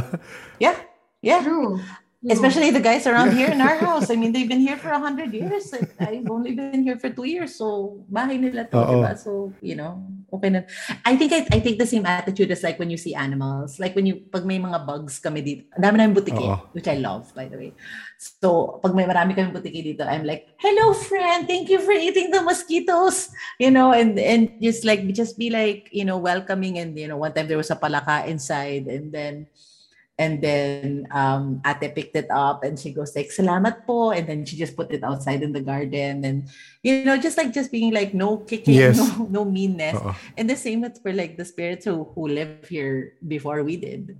Yeah, it's always best to assume like assume good intent, right? Yes. I find myself, and I actually, until we started talking, I realized I had never stopped to think that I always did it. Whenever I passed by a big tree, or wherever I'm in a forest, I always say hi. Okay. Like I always touch and say hello. Okay. Bye. There's this tree in the street. I always say hi when Oh, I it's a pass it. beautiful tree. It's a beautiful It's a gorgeous tree. tree. It's like a heritage tree here. It's protected. Baka nakakaramdam But ka. I always, Hindi mo lang alam. baka slight. Oo. Like, I always want to feel like, you know, they're friends. So I always just kind of like, ako na yung mag-reach out and be like, hello, ganyan. It's like my version of tabi-tabi po. Okay, so at this point, there was a brownout on my end, so apologies for the technical difficulties. There was a slight pause in the conversation, but we continue it here. Okay. Okay, technical difficulties. Yay, so fun. So, ang sabi mo parang when you're giving energy, kailangan right hand. Right, Tas yes. When you're receiving, so yung kaibigan namin na tumakit ng mountains, pag napagod siya, left hand on the tree, parang asking for energy. Parang, uy, I need energy, pagod ako, ganun. Or when he needs to ground, kasi nakakakita rin siya ng spirits and elemental. So, part of the shielding process is grounding. So, he will accept energy through his left hand. Parang ganun. So interesting. I wanna learn more about shielding din. Kasi noon may mumunga doon sa office namin. Remember Jim hired this feng shui expert guy to like de-exercise the whole place because not only was there mumu but 2 people died like within the same month, and then the dads of 2 of our friends died subsequently after, and they were young. So remember that? So pinag-bless niyo. So they did that, and I think right after that, okay naman yung vibe ng place. But they had to, I remember kasi parang they had to move the general manager's office because it was in a very unlucky location or something. Parang the vibes were so off. Then there were a lot of interventions, like some walls were built and things like that. Anyway, so that guy was we were talking to him, you know, we were in public relations. And then a friend of ours, Anna, her dog went missing. Her very old dog went missing. So she asked the guy to help her look for the dog where it was. And I was there. Nagpasama siya sa akin when the guy went. And then sinabi sa akin ng guy, hindi ako nagpa-read or anything. The guy went to me and sabi niya, alam mo, ang lakas ng aura mo, ang lakas ng shielding mo. Sabi niya, pwede ba kitang isama pag nag-exorcisms siya? Dahil sabi ko, so ano, ako yung pupuntahan ng ghost? Sabi niya, hindi. Kasi daw yung energy ko daw will just naturally repel. Para akong like, I'm like slick. And I'm like oil. And it's just like nothing sticks. Like, sabi niya, hindi ka lapitin ka pero hindi ka didikitan. And sabi niya, and if I was saying, I'll split the profit with you, like 50-50, ganyan. Sabi ko, ganon. And I remember years ago, 10 years before that, there was a shaman from Indonesia, from Bandung, Indonesia, who was a HR manager nung isang supplier namin and came to us and he was a healer and he's like psychic healer, shaman, and he is consulted by like presidential candidates in Indonesia and senators and ganyan. Parang he's, you know, he can see, he can heal, he can make things happen. Tapos sabi niya, alam mo ikaw, ang gift mo, healing at saka shielded ka, you're a good shield. Sabi niya, would you want to be my disciple and learn? Ganyan. Sabi ko, ang 22 years old pa lang po ako, tsaka gusto ko po magtrabaho. Sabi ko, ayoko pong tumira sa Bandung kasi probinsya yun. Tapos, hindi masarap yung pagka. Anyways, so I just never, approached that. But that's like, I guess like 2 spiritual practitioners who told me na parang I have like a good, like, sabi ko, hindi, cheerful lang ako. Baka yun lang. Pero na yun, like that shielding energy. Sabi ko, what is that? What is that magic? Ako personally, again, manhid ako, so I wouldn't know. I just learn technically from the other people we talk to. Parang, again, it is a way of to control your environment na hindi ka baka yun eh. Pinag-usapan nga namin ni Martin the other day na kasi napag-usapan namin yung law of attraction and law of resonance. Sabi nga ni Martz, sabi niya law of attraction at law of resonance, medyo same siya. Pero lumalabas, may nag-point out nga sa akin, law of attraction is you, para manifesting, you with the intent na, I want that, I want this. To attract, parang na-attract mo to yourself. law of resonance is just parang vibing. Parang kung good vibes ako, naturally, good vibes rin yung mga ma-attract sa akin. Parang ganon. So parang, hindi ko alam if that has something to do with shielding as well. Pero there are practitioners kasi that really do not intentionally shield. Parang ganon. And si JP, ganyan. Si Sam, di ko alam kung nag-shield yan. Pero, kasi parang, what comes will come, di ba? You put up barriers na kagad na parang, and people who are sensitive or practitioners, they see that immediately. And they will think, oh, why is this person shielding himself or herself from me? Yeah. So good. Pero I sent a link. Below. This is from one of we interviewed a guy over Discord. Nasa Appalachian Mountains siya. And Oh, wow. Shinare niya to. Siya nag-share niyan. Grounding, shielding, and grounding, shielding, centering, shielding. Yeah. So parang those are steps daw. I remember yun na nakakakita agad. Yung our friend Ice Ange, her youngest tita, si Ai, her youngest tita, she used to be a medium. And then she pinaklose niya kasi it was just really disturbing her and like not helping her in everyday life. Pero when she first met me, sinabi niya kay Ange na parang, yung kaibigan mong yan, kasama mo yan palagi dapat. Kasi si Ange was so chong, which is she attracts disaster. Siya yung tipong hindi pwedeng pumunta sa ospital, hindi pwedeng pumunta sa patay, kasi she just attracts sa niya. Pero isama mo lang yun si Ana mo palagi kasi siya, swerte yan, tsaka siya, good shields. Like, what is it? Oo nga. Baka may natural, alam mo may nakausap kami, dapat meet namin the other day. Apparently grounding. Oh. So, when there are sensitive people around him, wala sila nakikita. Uy, nice. Pero lumayo lang siya ng konti. I mean, hindi lang konti, pero basta lumayo siya, biglang may proximity. Nakakita na ulit sila. May proximity. May dampening effect siya. May dampening effect siya. Kaya gusto namin experiment the other day. So, hindi ko alam if similar doon yung sa'yo na talagang, if people come near you, parang meron kang may dome of protection ka. Over them. I don't know. So, I'm not sure if gano'n. Ganda yung eksperimentahan. Okay, so thank you, Anima and Ice. Thank you for dropping by and sharing. Baka you'd like to plug your podcast. If you'd like to listen to the Gods Must Be Crazy podcast, you can find us on Spotify, Apple Podcasts. Those are our main thing, but also Google Podcasts and Anchor is also great if you want to listen on desktop. We're trying to get our act together and do YouTube.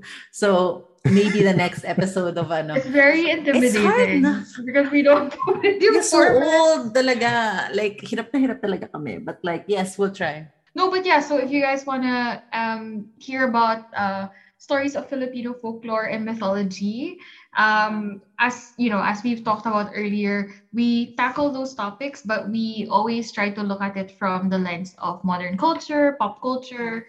We try to understand like historical origins. So what is the implication on our pre-colonial or post-colonial history, and what that means for our identity as Filipinos today. So if that's something that you're interested in, feel free to join us.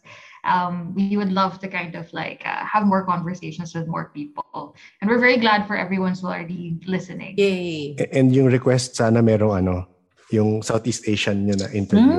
Yeah. Nag-request, yes. Yung perspectives. Kasi ang ganda yung potential when I heard Anima said it kanina na when you tell a story and then someone from different parts of Southeast Asia will tell. And yung pala, sorry, before we end lang, are there beliefs with your partners na Irish ancestry? Are there beliefs that connect with what our beliefs are? Kasi Irish is...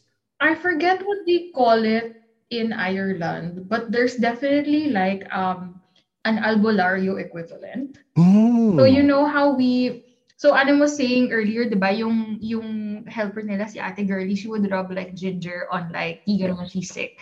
So I was talking to like Shane and some of Shane's friends, and they were saying that, and this is very Irish setting. So you would literally go to a pub, and there would be a guy there, and you would get him a pint.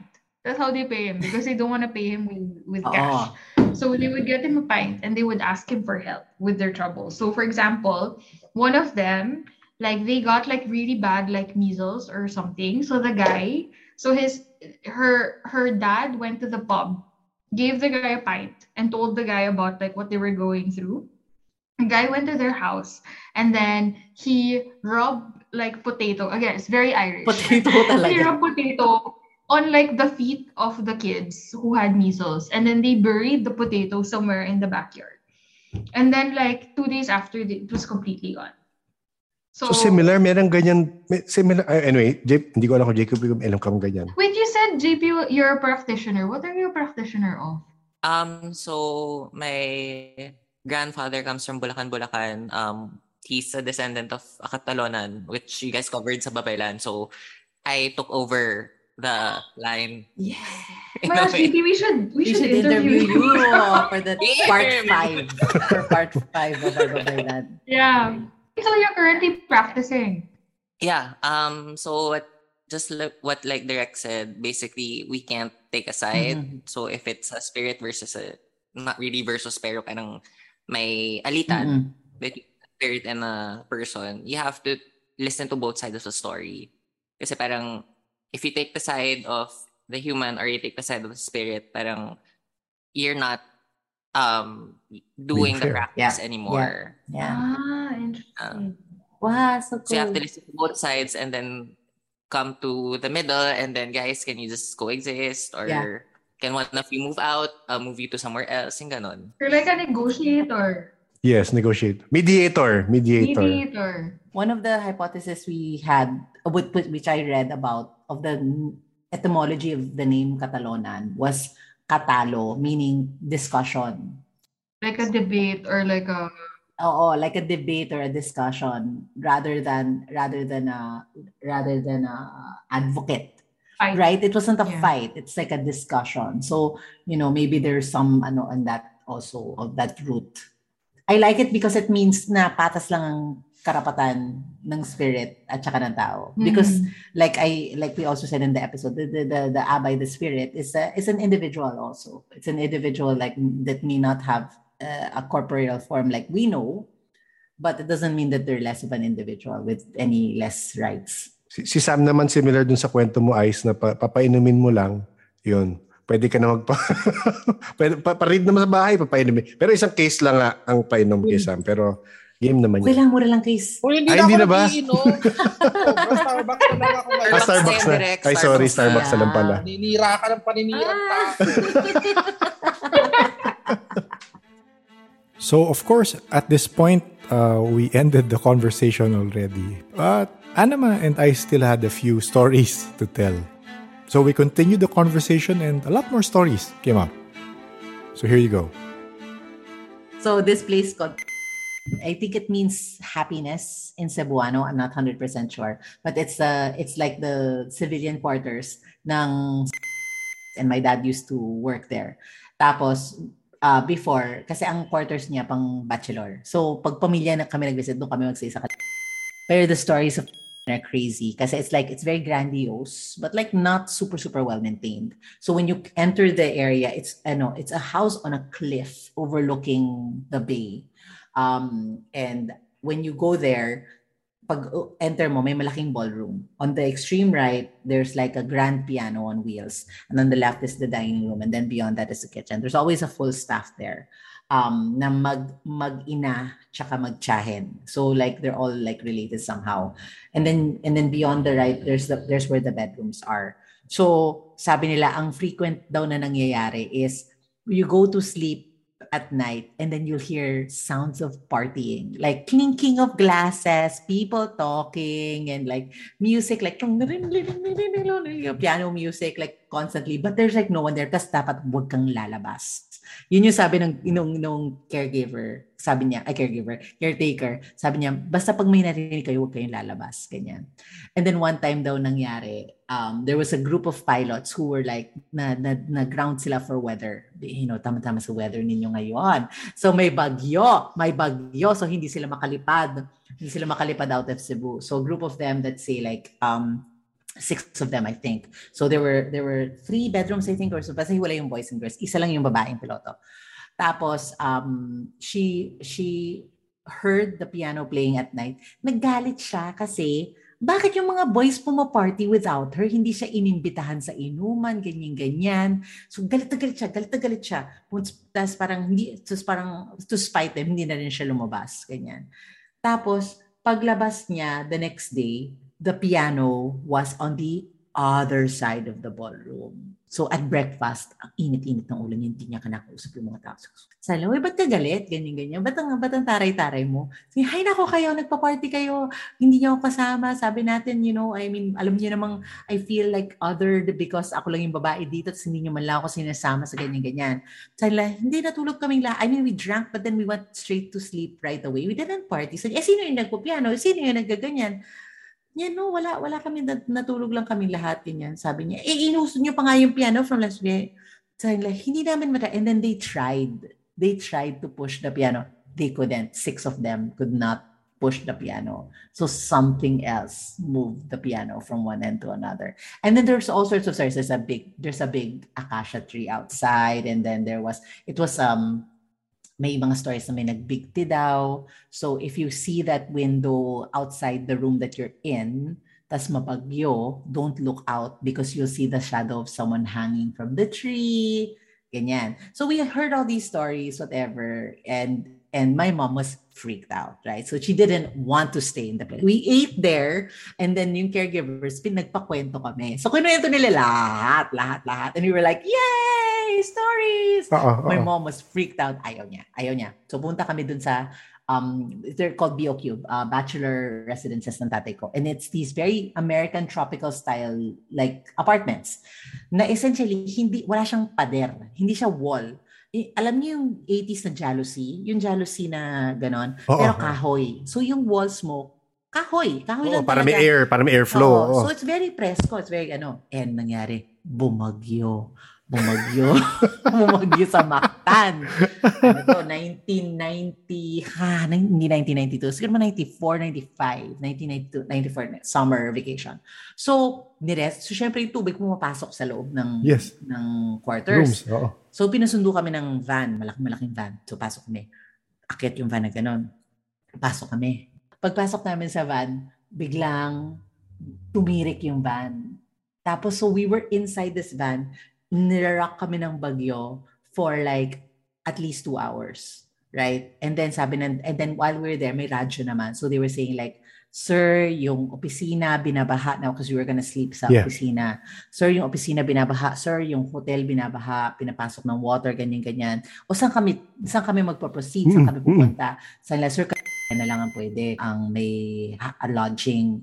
Sabi niya, okay. So sabi mami ko, ayoko doon, may mumudo. Sabi ng daddy ko, tonight lang naman, wala namang problema. Tonight lang yan.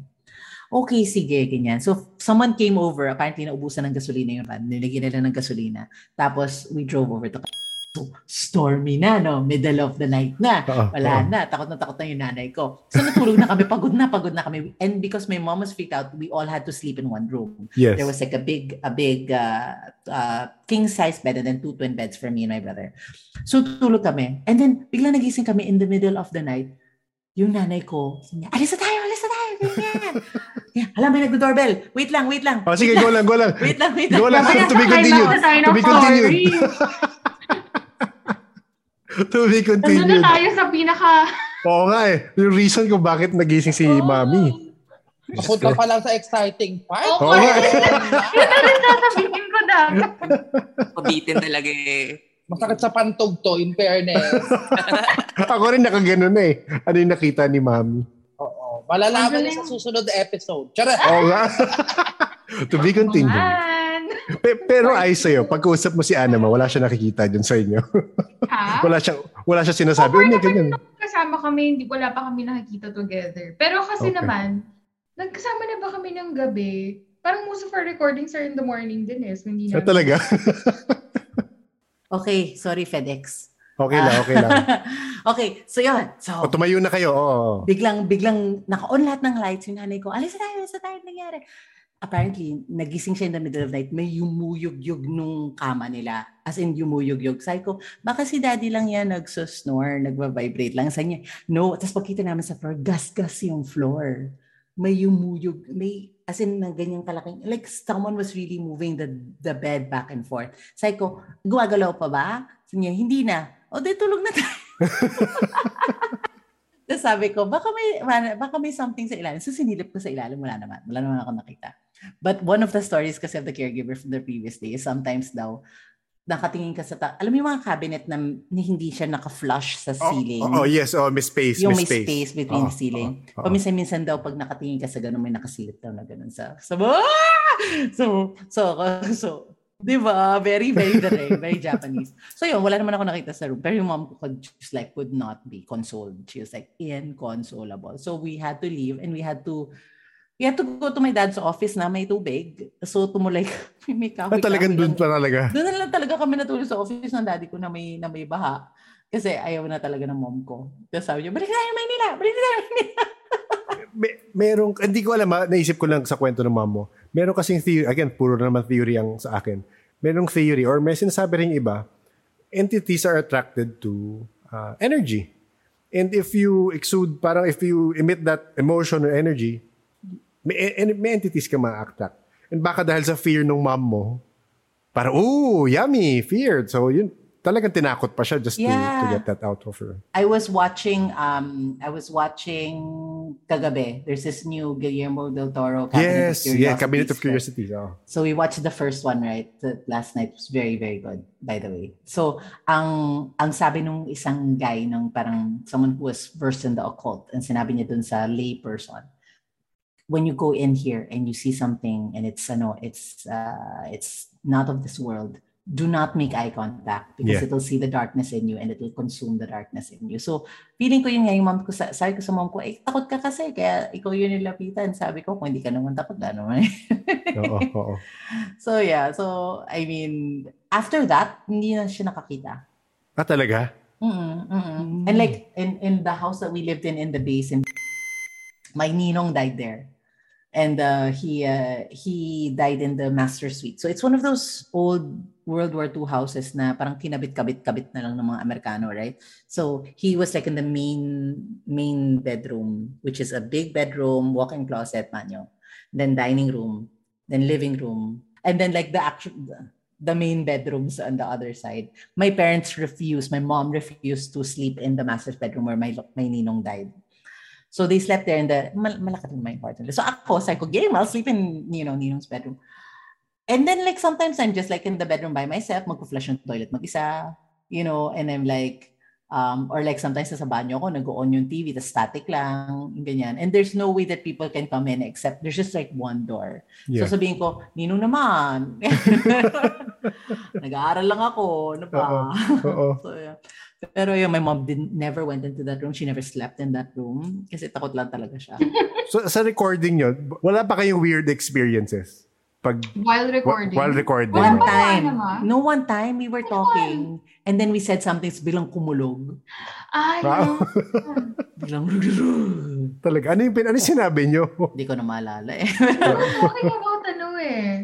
We were talking about I remember now. Parang we were talking about so how should we call a spirit? So we should just say, we need this. Parang ganun. Parang we called out something. Tapos biglang kumulog. We just called in like, should we call out for wealth and ganyan. So far yun pa lang. Pero hindi ka, once pa lang kami nag-record dito sa house, pero sobrang ingay kasi. So hindi namin maybe our Halloween special we should record at midnight. Yun! Exciting! In the haunted corridor. Exciting! Doon sa corridor na. Ay, hindi ko pa pala nakakwento yung haunted corridor. Sige, go. So, ito yung house namin. Mahaba siyang house. Okay, so this is I'll show you. I'll take up my camera so you can see. Sige. So, the house is very long. So, yan. Okay. Just as good. So, ito, I'm at the front. So, yun yung kalye, right? Okay. So in this up here is a balcony. Here is Yaya's room. Okay. The baby's room is lampas pa that door. Kasi kusina pa yan. Okay. Lampas pa ng kusina, yun yung bedroom ng baby. So imagine mo yung haba ng hallway. Yes. Oo. So in that hallway, it's just the baby's room. She's by herself. My husband's studio is here and then our bedroom is here. So siya lang mag-isa dun sa dulo. So the bathroom of our yaya and the baby, they share the bathroom. It's right next to the baby's room. So dulo-dulo rin siya corridor. So there's a good 15-meter walk na dark corridor lang siya. Tapos si yaya nagigising ng 3 o'clock every morning. Not every morning, once or twice a week. To wiwi. Pag pumunta siya sa banyo, naririnig niyang may bumubulong sa ear niya ng good morning. Tapos it's not any of our voices. And then my accent. And because di ba yung nakatira dito dati? Hindi daw. Puti. British accent. British. Oo. Kasi British, di ba nakatira dito before? And it's like, it was built in 1920. So, yung sabi ko, baka yung dating residents nag-good morning na sa'yo. It's like, buti good morning sinasabi. And it's like a regular occurrence. Yes. Like last week, it happened again. So, yeah. Friendly nga, di ba? They all honestly, they all feel very friendly. They all feel, the other day, I was, nung nagbabiyahe ako, nagva-vacuum si Aya ng buong house. Ina-unplug daw ng yung naingayan. So she had to go back. Kasi mahaba yung cord ng vacuum, di ba? So she had to go back and forth to plug it back. To plug it back in. Actually, naka-plug pa rin siya. Namamatay lang siya. To like turn it on and turn it off. Oo. Nawawalan na ng power. Hindi siya lumang vacuum. Bago-bago siyang vacuum. So sabi ko, baka naiingayan kasi maingay naman talaga ang vacuum. So ayaw nila na sobrang ingay. So, hindi ko rin magets talaga minsan yung connection ng spirits. I mean, yung kaya nilang i-access ang electronics. Yun yung nakakabilib eh. Kwento mo is yung yung kotse nung tito mo. So siya, 40 days ng tito kasi namatay siya last year. Tapos 40 days niya. Tapos parang naglolokohan yung dalawang cousins ko at that time. Naglolokohan sila na parang, kanino pupunta yung yung kotse ni Tito. Parang ganyan. Nag-aasarin sila. Or parang sabi nila, hindi, sige, idalin natin sa quarry, ganyan. Maarte yung tito ko sa car niya. Ayaw niya napuputika, lagi niyang nililinis, ganyan. So yung joke sila, dadalin nila sa quarry, parang ganyan. Tapos, parang no one had used it for a few days. Biglang na-trigger yung alarm. Okay. And it was parked at the very back of the house. So no one was there. Wala namang animals there. No one was parked there. Na-trigger yung alarm. Bigla siyang nag-blare. So they had to look pa for the keys and then they had to turn it off. And then meron actually subsequent story after. So 2 weeks after the 40 days, bumalik sila sa house. Tapos parang nagloloko sila kasi yung tito ko, bago siya namatay, nag-joke siya na parang meron daw siyang mga tinagong yaman elsewhere. So parang meron siyang vault sa bahay. Nakalock lang yung niya. Nakalock lang yung all of his documents and whatever dun sa safe niya. Tapos parang nagjo-joke sila kasi loko-loko yung cousins ko. So parang nagloloko sila na parang isisirain daw nila yung safe, parang kunin nila yung yaman kasi daw nandun yung clue, parang ganyan, nagjo-joke sila. Tapos, tumunog bigla yung safe. Again, not triggered by anything. Tumunog yung safe? Tumunog yung safe. Tapos, kasi electronic safe siya. Tumunog bigla yung safe. Tapos, sine-check nila. Tapos, sinatry nila buksan kasi they had naman the key and everything. Hindi nila mabuksan. So, syempre, nagpanic na yung mga tao kasi nandun yung mga papeles niya, ganyan, titulo, whatever. Tapos yung mom ko dumating, sabi niya, ano ba kasi ginagawa niyo? Ina-assert niyo yung tito niyo, parang ganyan-ganyan. Tapos nag-joke yung mom ko. Tapos sinabi lang niya in the room na parang, joke lang sila, hindi nila gagawin yun, parang ganyan. And then, after, they tried a few times na to open the lock. After my mom said that, she tried again, tapos nagbukas for her yung lock. So yeah. So natakot yung mga so yung dalawang lalaking loko-loko, natakot na sila pumasok sa room ng tita. Natuto na sila. Takot lang nila. Oo nga. But it's funny, pero sabi ng husband ko, it's just so funny how quick people would rather believe a superstition than the actual reality of it. Sabi ko, yun nga, again, if nothing else explains it and it's just like a weird timing, why not? Why not? It could be just as true as anything else, right? So Halloween is coming up. Oo nga eh. which is one of the Gas. only Yan which is na. one of the only real Celtic religions that exist, Celtic traditions that exist. So my husband is very excited. It's my daughter's Dami. favorite holiday. So well, actually, that's one of our Irish partners was actually for me. That was one of the reasons then for me to really dive deeper into mythology, Filipino mythology, because when our daughter was born, my husband so Ice's partner is from Republic of Ireland. My husband is from Northern Ireland. So it's one island, but Yeah. it's two nations. Kumbaga. Okay. So It's purely so- coexistence, by the way. We Yeah, didn't plan hindi to namin go sinadya. with Irish people. I've been with my husband for 10 years. I mean, Yeah. So my husband is British nationality. Okay. Pero Okay. because di ba gulo-gulo sa Northern Ireland Yes. ngayon. Oo. So si husband had to leave Ireland and move to the US. During the but Troubles, right? during the Troubles in the 70s. Pero he's very much in touch with his Irish roots and he used to go every year to see his relatives. So he is like Irish, and he is an O'Reilly, which is one of the oldest families in Ireland. And the first king of Ireland is actually Brian O'Reilly. So when my daughter was born, she was the first grandchild of his side of the family and also on my side. So all of these relatives also like came out of the woodwork. We got like books on Irish folklore. We got crests, like family crests of the O'Reilly family. And then she had like an aunt may pattern, may Yes. knitting pattern. Oo. That is the O'Reilly O'Reilly. knitting pattern.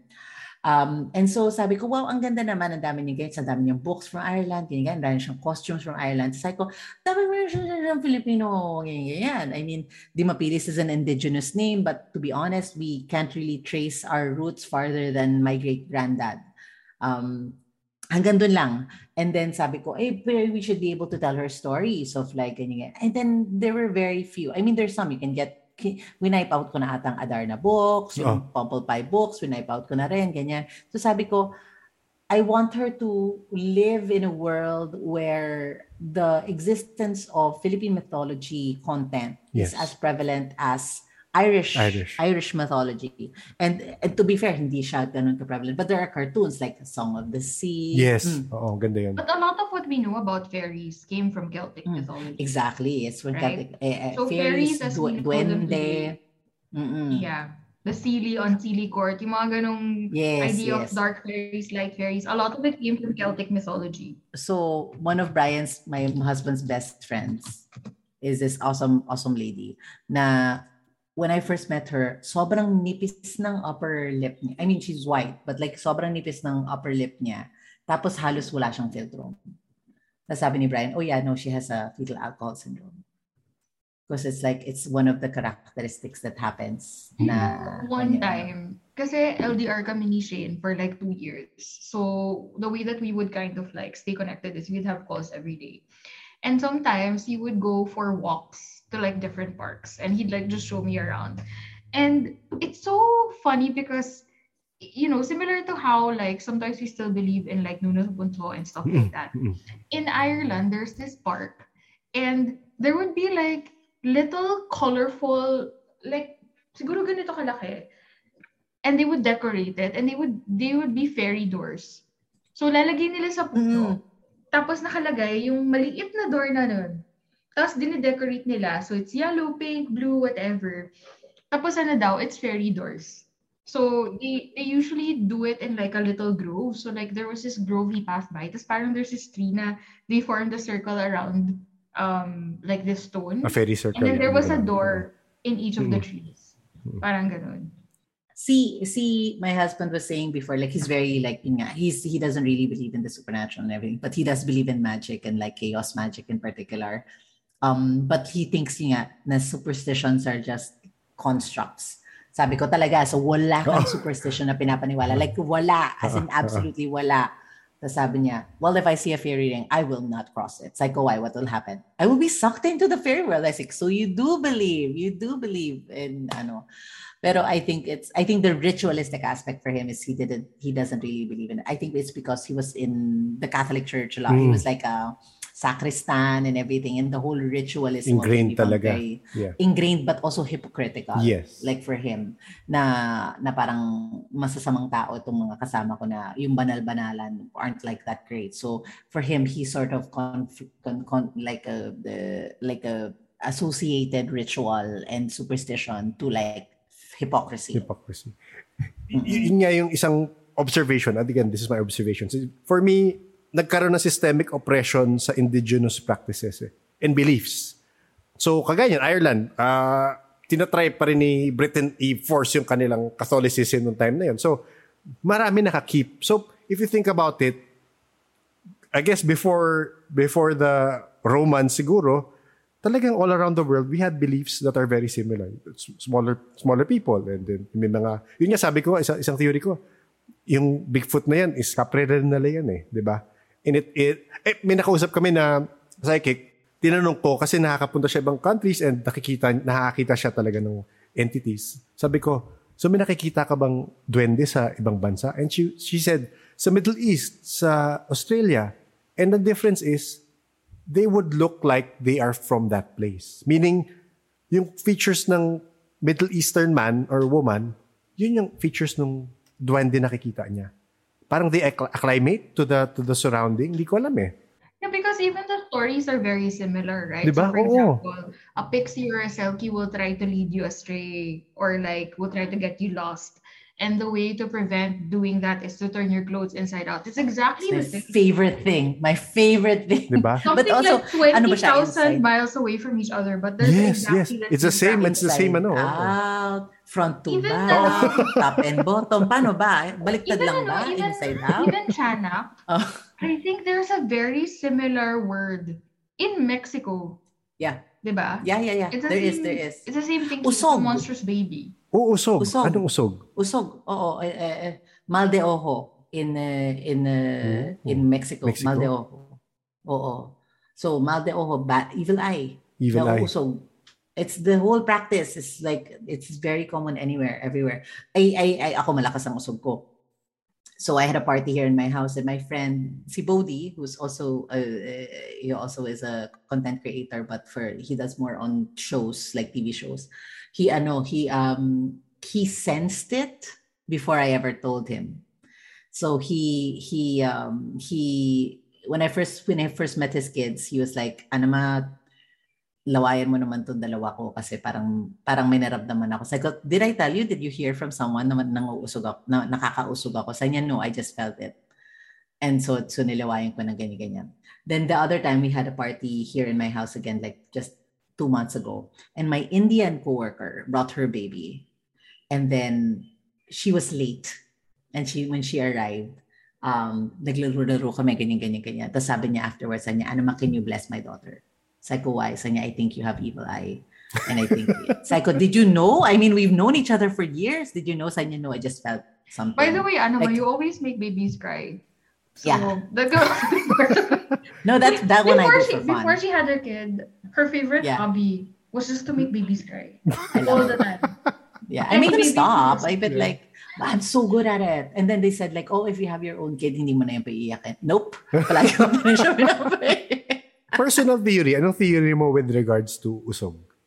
I think it's related to my strong energy. Uh-uh. I think it's that. I think medyo there's a vibe that I give up, which is like whatever, gamma rays for babies. And and it's just like when I see a baby and I'm like, "Oh my God, I like her." It's just too much. And babies are like particularly open, I would guess. Like in the same way as they can see ghosts and things like that. I think it's that. Ay, pero grabe na usog ko dati yung yaya nung baby nung boss ko before. Inutusan ako ng boss ko to pick something up at their house. So pagdating ko doon, yung yaya niya sobrang taray. So, and I was hungry. So pagpunta ko doon, so sabi ko, "Hi, yaya, kukunin ko lang yung ganyan niya." And then nothing dead na. I'm like, "Okay." Sabi ko, "Yaya, kunin ko lang ganyan." And then I signed for it and then I left. And then I had to run a fashion show in Shangri-La. So I was in the middle of the fashion show. I was, it was going great, blah, blah, blah, blah, blah. And then tinawagan ako ng boss ko. And they were in the middle of a wedding. So like remote. Sabi niya, hey, Anna ma, Jane, dumang ka sa house kanina to pick up the thing, right? It's like, oh, yes. Tapos sabi niya, you talk to Yaya. I said hi, and then hindi niya ako pinansin. Sabi niya, okay, this is gonna sound ridiculous, and I don't know if you believe in this thing, right? And I said, okay, let me guess, nausog ko siya. And then they said, why did you do it? Why did you do it? And they're very conyo, like Chinese, Filipino. Why did you do it? And I said, like, well, if you understand the principle of usog, I didn't mean to. She was just mean to me, and I was hungry. So, and I was just sending her good vibes and hello, and then she ignored me. And so, of course, I can't help it. That happened. So I have to drive back, traffic, whatever, tagal ng Valle. It takes... Laway? It took me like maybe an hour to get back. She had thrown up 12 times. Wow. She had thrown up 12 times. And so... Wait, pagkapatid na akong camera. Sorry. Hindi ako gutom. I've never remotely usog before. Okay. Good. And then I had to halaway her, and I had to do like alis-alis usog, and then I thought that was the last of it. But then I had another job where yung inutusan namin yung office guy namin, and he would make like instant pancit canton for a merienda, and he wouldn't make for me because he was on the phone with his girlfriend. So I was like, whatever, I'll make it myself. Absent siya na 5 araw. And he went to the doctor. Si Rachan. Oh, si Rachan. As in, up and down. So, and then he went to the doctor. It wasn't gastritis. It wasn't food poisoning. It wasn't anything. Went to Albulario. It's in Albulario. Ay, nabati ka. Ganyan. And then the Albulario healed him. And then they came over the next day. Yung nabati ka. Tapos sabi ko, oo, kasi hindi mo ako pinasiganyan. Sabi niya, bakit mo yung ginawa sa akin? Again, if you understand the principle of usog, I didn't mean to. It's just, it happens, right? I'm sorry. Psycho, so don't be mean to me again. So, sorry. So I try to be full all the time. Feeling ko parang yung willpower mo eh. Yun ang theory ko. Willpower mo na parang talagang parang freight train na jug. Oo, malakas yung vibe. So nilalagnat yung mga baby. Ang kawawa pa minsan yung mga baby like instantaneously. I'd be like in big parties, and then a mother would bring a baby to me and be like, lawayan mo nga kasi. After I said hi, nilagnat yung baby. Ganun. Na-imagine ko yung situation na bigla na may lalapit sa'yo. Diba? It's so unnerving. Oo. Ever since high school ako, like, they would just bring out babies and they're like, and I'd just be like, okay, fine, sanay na ako. Oo. Which is hard during the pandemic. But I didn't see any babies then, so that's fine. Sorry, Ice, last question. Alala ko yung nag-shamanic ka nga, and na-mention ni Anna yung up and down. Kasi maraming shamanic journey. Before you get to that place, meron ka suka tsaka poops. Did you go through like ayahuasca, right? Oh, like ayahuasca. No, it wasn't ayahuasca. So I think it was more of like kind of a hypnosis with the drumming and the sounds. Okay. So there would be someone playing drums, and then they would, I forgot what instrument they used, but there was something that they would like, some mystical kind was of. Was it like a bell, and then it was like a bowl, and they go like. No, there were the sounding bowls, but it was something. It wasn't like something like an equivalent of a cymbal-ish, and then it would like shimmer, like a shimmering sound. So it would kind of get you in like a semi-trance like. Yes. So. Parang ganun. But it wasn't as intense as ayahuasca. Who knows what I would have ended up doing with ayahuasca. No. Kakaiba nga. Pero ang galing na, kaya nasabi mo, parang hindi kaya na-imagine, hindi mo ma-imagine yun, nagagawin mo yun. Tsaka naunahan ka nung guide, na you would see them in a campfire, di ba? Actually, yun talaga yung moment where I was like, okay, this is freaky. When the campfire happened before, like, I knew that the campfire was supposed to happen. And parang, sabi nga ng guide, kasi help you interpret it, right? Sabi niya, so the fact na nangyari yung motif of like, nalagpasan mo, that's babalikan mo. Sabi niya, it's likely that this isn't the first time you've been through the journey. You just don't remember it. Parang Have you heard of Akashic readings? The Akashic, yeah. Yeah, they access the Akashic records for you or something. Nagawa mo na ba yun, Anama? Di ba yun? No, not yet. No, but I've read about the Akashic records, and like it's also related to big magic, like we were talking about, because like they say like a spontaneous creation, like how have either of you done it na ba? Have you guys done it? Yes. So what's it like? What do you do? What do they do? Wala. For me, it was just a conversation like this, but a practitioner who would, Zoom kami, Zoom.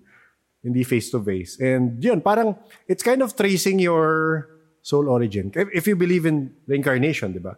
Actually, tinanong ko doon, sabi ko, was there anything significant with my past lives that I did or ano? She read, parang she asked, and then she said no. Walang piece of mystery yung aking ano. Alam mo, mas naniniwala ako dyan kasi a lot of people have, I'm also really into cults. Like, I'm really fascinated with cults. And a lot of these cults, they say na parang, I am the reincarnation of Mary, and you are Cleopatra, and you are Napoleon, and we should all form this group together. I'm like, really, really, in this group, lahat kayo, big people in history, really, how unrealistic is that? Yeah. Right? Like, it's more realistic that you were like, I was a regular guy. Yes, yun nga eh. Or maybe I was maybe I was in royalty, but maybe I was just a duchess, So like, for me, if I heard that, like someone, I had a reading before with Luis Veloso, and she said that I'm a star seed, and I was like, great. And that's actually one of the tarots that I have by my bedside, that I'm a star seed. Like, you're not from this plane, you're not from this world. Great. Will it change how I decide and how I move through life and whatever? If I found out that I was Cleopatra enough past life, will that mean I will have my siblings killed and ganyan? No, but it's just like, I think I love, but I do like the belief of how, if you have several lives, or if you are connected to your ancestors and you're aware of that the energy that they build up, the karma or whatever you call it, is your foundation, and you're not starting from zero. That's a very heartening thought, diba? Yes. Na parang your past lives have built you for this lifetime, or your ancestors' path has brought you to this lifetime. That I can get behind. That one I'm like super, like Mulan, like all those ancestors in those shrines cheering for you and gunning for you. That one I think is a great thing to know. Parang Avatar nga, if you watch Avatar, yung Last Airbender. Yeah. Parang all of the previous Avatars. Yung line. Yeah. No, pero di ba yun din yung sinabi nila sa shamanic ritual? Like, the whole point of like seeing your ancestors is just so you recognize that everything you've ever wanted to do has already been done before by like all of your ancestors. Like, it already exists. I really think there's something in that people want for grounding, but like from a belief of grounding. Like, what am I made of? What are my ingredients, so that I might have it inform my way forward? And that's why like genetic testing is like such a big thing. And like, ano nga na, isang idea namin yan ni Ice, pero dibs na yan ng idea na yan. It's like, how some people get like, have like, I'm 50% Irish, I'm 50% Filipino, ganyan. Pero like may mga remote talaga, like I'm 1% Spanish, yung mga ganon. Or like I'm like mostly white, but I have a 1% black. So yung parang, or what would that happen? And then so my business idea is to create a fictional story of that from like, let's say 6 generations ago. So 6 generations ago would be like 1800s. Yes. And then there was like a slave girl, and then there was like a white man who was magnanimous, and then they fell in love, but then there was a tragedy. And then just like a made up story that people can like just latch onto because they want to believe that they come from a substantial past. Yes. But the fact that we're alive today is substantial. Yes. I mean, all the weird things that had to happen for all of us to be alive, and no one else is alive. Our other ancestors aren't alive. So I think that's like the benefit of it. And I think there's always going to be a need for history, for mythology, for origins, identification. People love putting themselves in boxes, and classifications. And then we're just giving them another lens to perhaps identify with. I mean, I think the whole, I wouldn't call it trend, but the whole movement now of like, a lot of like Filipinos today, and especially people from like the diaspora, right? There's this whole like idea of decolonizing. And I think that's why there's so much content now on like mythology and pre-colonial history, because everyone wants to kind of reclaim what is our identity as Filipinos if we were not touched by, colonial forces like Spanish and the Americans and stuff like that. Because there's a lot that we've lost. And I think we can't throw away our identity today. Like, we are as we were formed. It's not healthy to also deny that part of yourself. But I think it's great that people are trying to kind of get back to the roots of how were societies like before? How did we treat people before? What did we used to believe? And what does that say? That certain parts of those of that identity survive to today. Diba? Because to your point, even if like people have moved away from the provinces, they probably don't have as deep beliefs in mythology and folklore. The fact that people are broadly aware, right, of a lot of the mythological creatures means that something about the essence of it, or what it stands for, means something. Yeah. So it reminds me nga, I think nagkaroon you had a Aswang episode pero it was a book. Tama ba? You read a book about... Yeah. Tama? Oh. Yeah, it was our mini-sode. I read Melania, Devourer of Men. Oo. It's like erotic. Oo. Erotic Yeah. It's a real book. My mom had to listen to that episode. Can I just... Narinig ko nga minsan my mom listens to the episodes.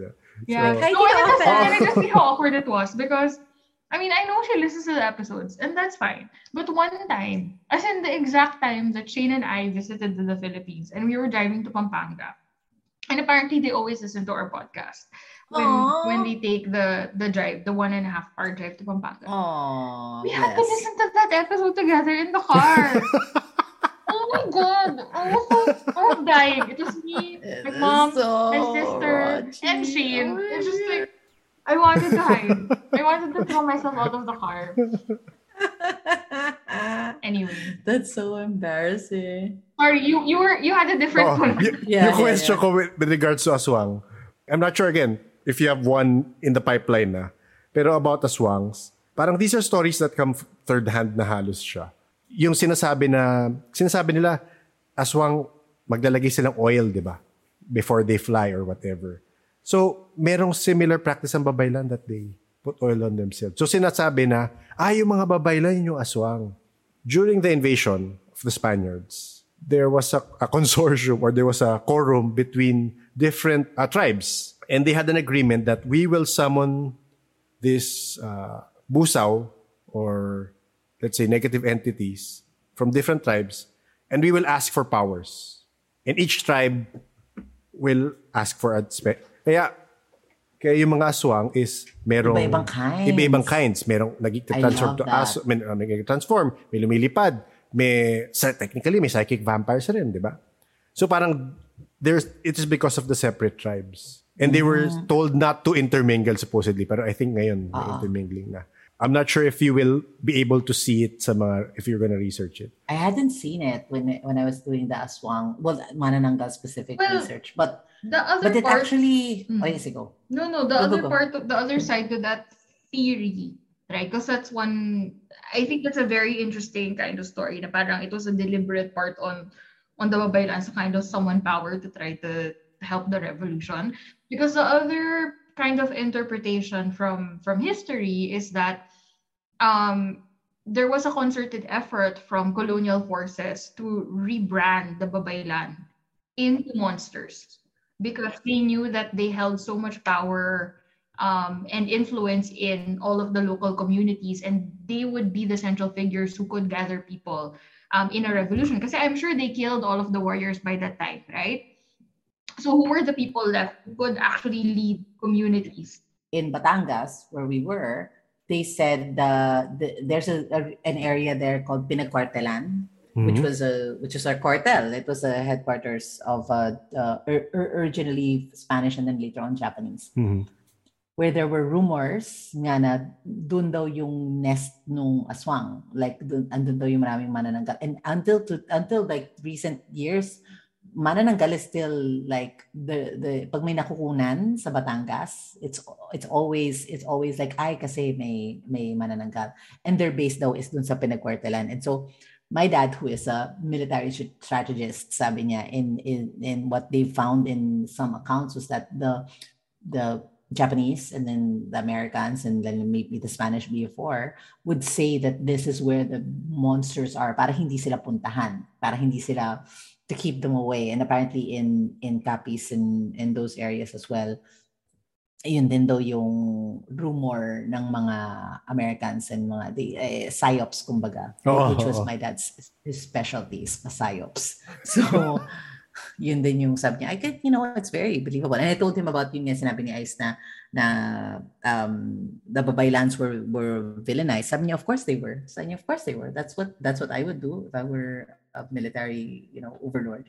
Sabi niya, they have the power. They were influential. They were, they were, in the belief of magic in the revolution was very, I think we had an episode of Anting-Anting. And one of the Anting-Antings was in the Katipunan, they got daw the habits of the Gumburza friars. Tapos apparently they cut daw a circle piece of fabric. Tapos binibigay daw yun sa lahat ng fighters. Mm-hmm. And then either isusubo nila or ikikip nila to themselves, and as long as they had that, they would be bulletproof and they would not be captured by the Spanish. Mm-hmm. And that belief, that it makes you braver, it makes you more daring, so it's very real. So I see why the Spanish would want to, demonize that. I love the story though of that's the origin story of Buffy the Vampire Slayer kasi how Buffy the Vampire Slayer was created. Kasi diba, the vampire a vampire slayer once in every generation, there is so the powers of Buffy are actually like a vampire. They're like demonic. They're like a super strength, diba? Super strength, fast healing, no need for rest, ganyan. And so what they did in the cavemen, this is the Buffy origin story. Cavemen apparently chose a girl who was willing to sacrifice for her village. So there has to be a willingness. It can't be like a forced thing. They tied her to a cave. They summoned the demon to enter into her. Yes. And so every generation, when she dies, the demon enters into a new girl and a new girl and a new girl and a new girl. And so in the finale of Buffy, sorry, there's a connect. There's no spoilers, but in one it's not the super end of Buffy kasi nag-continue pa siya sa comics. Pero in one season ending, the only way to defeat the final evil was the first evil actually, is to have many slayers, many vampire slayers. And so what they did was they unlocked whatever was locking the demon into one girl. And they enabled the demon to access all the potential slayers, like all the people who had that potential in them. So very young girls from like 10 all the way to like 21. And so they got like a league of slayers. And I say this because there's a wonderful comic called In Every Generation, because that's the start of Buffy. Every Generation. This is actually how I found Caggio Baldissimo, who did Trece, illustration for Trece. He did the illustration for a cover for the very first Buffy In Every Generation. And the slayer there was Babaylan. Babaylan. But it was a good twist. The monster is a manananggal and there's a Babaylan, but there is a twist. So, I will let you read it if you can. You can get it. You can get it on Kindle. You can get it on Amazon. Pero it's actually the very first In Every Generation, and it's just a short story. It's like 6 panels lang, pero it's so interesting. And it was Spanish times. So it's a very interesting. Written by American. I think a Filipino American. Okay. Every Generation comic, Buffy Philippines. Sorry, Google. Okay. It was Caggio did the cover. It was Boom Studios, written by Sorry, curious lang. I know. I don't have the... let me Google it. It's on okay. my Amazon Hanap ko yan. history. Hanap ko yan. Oo. Going back lang nga dun, when I was, again, nung tinatry ko isipin yung history ng aswang, if you think about it, medyo tragic because they sacrificed themselves to save the country.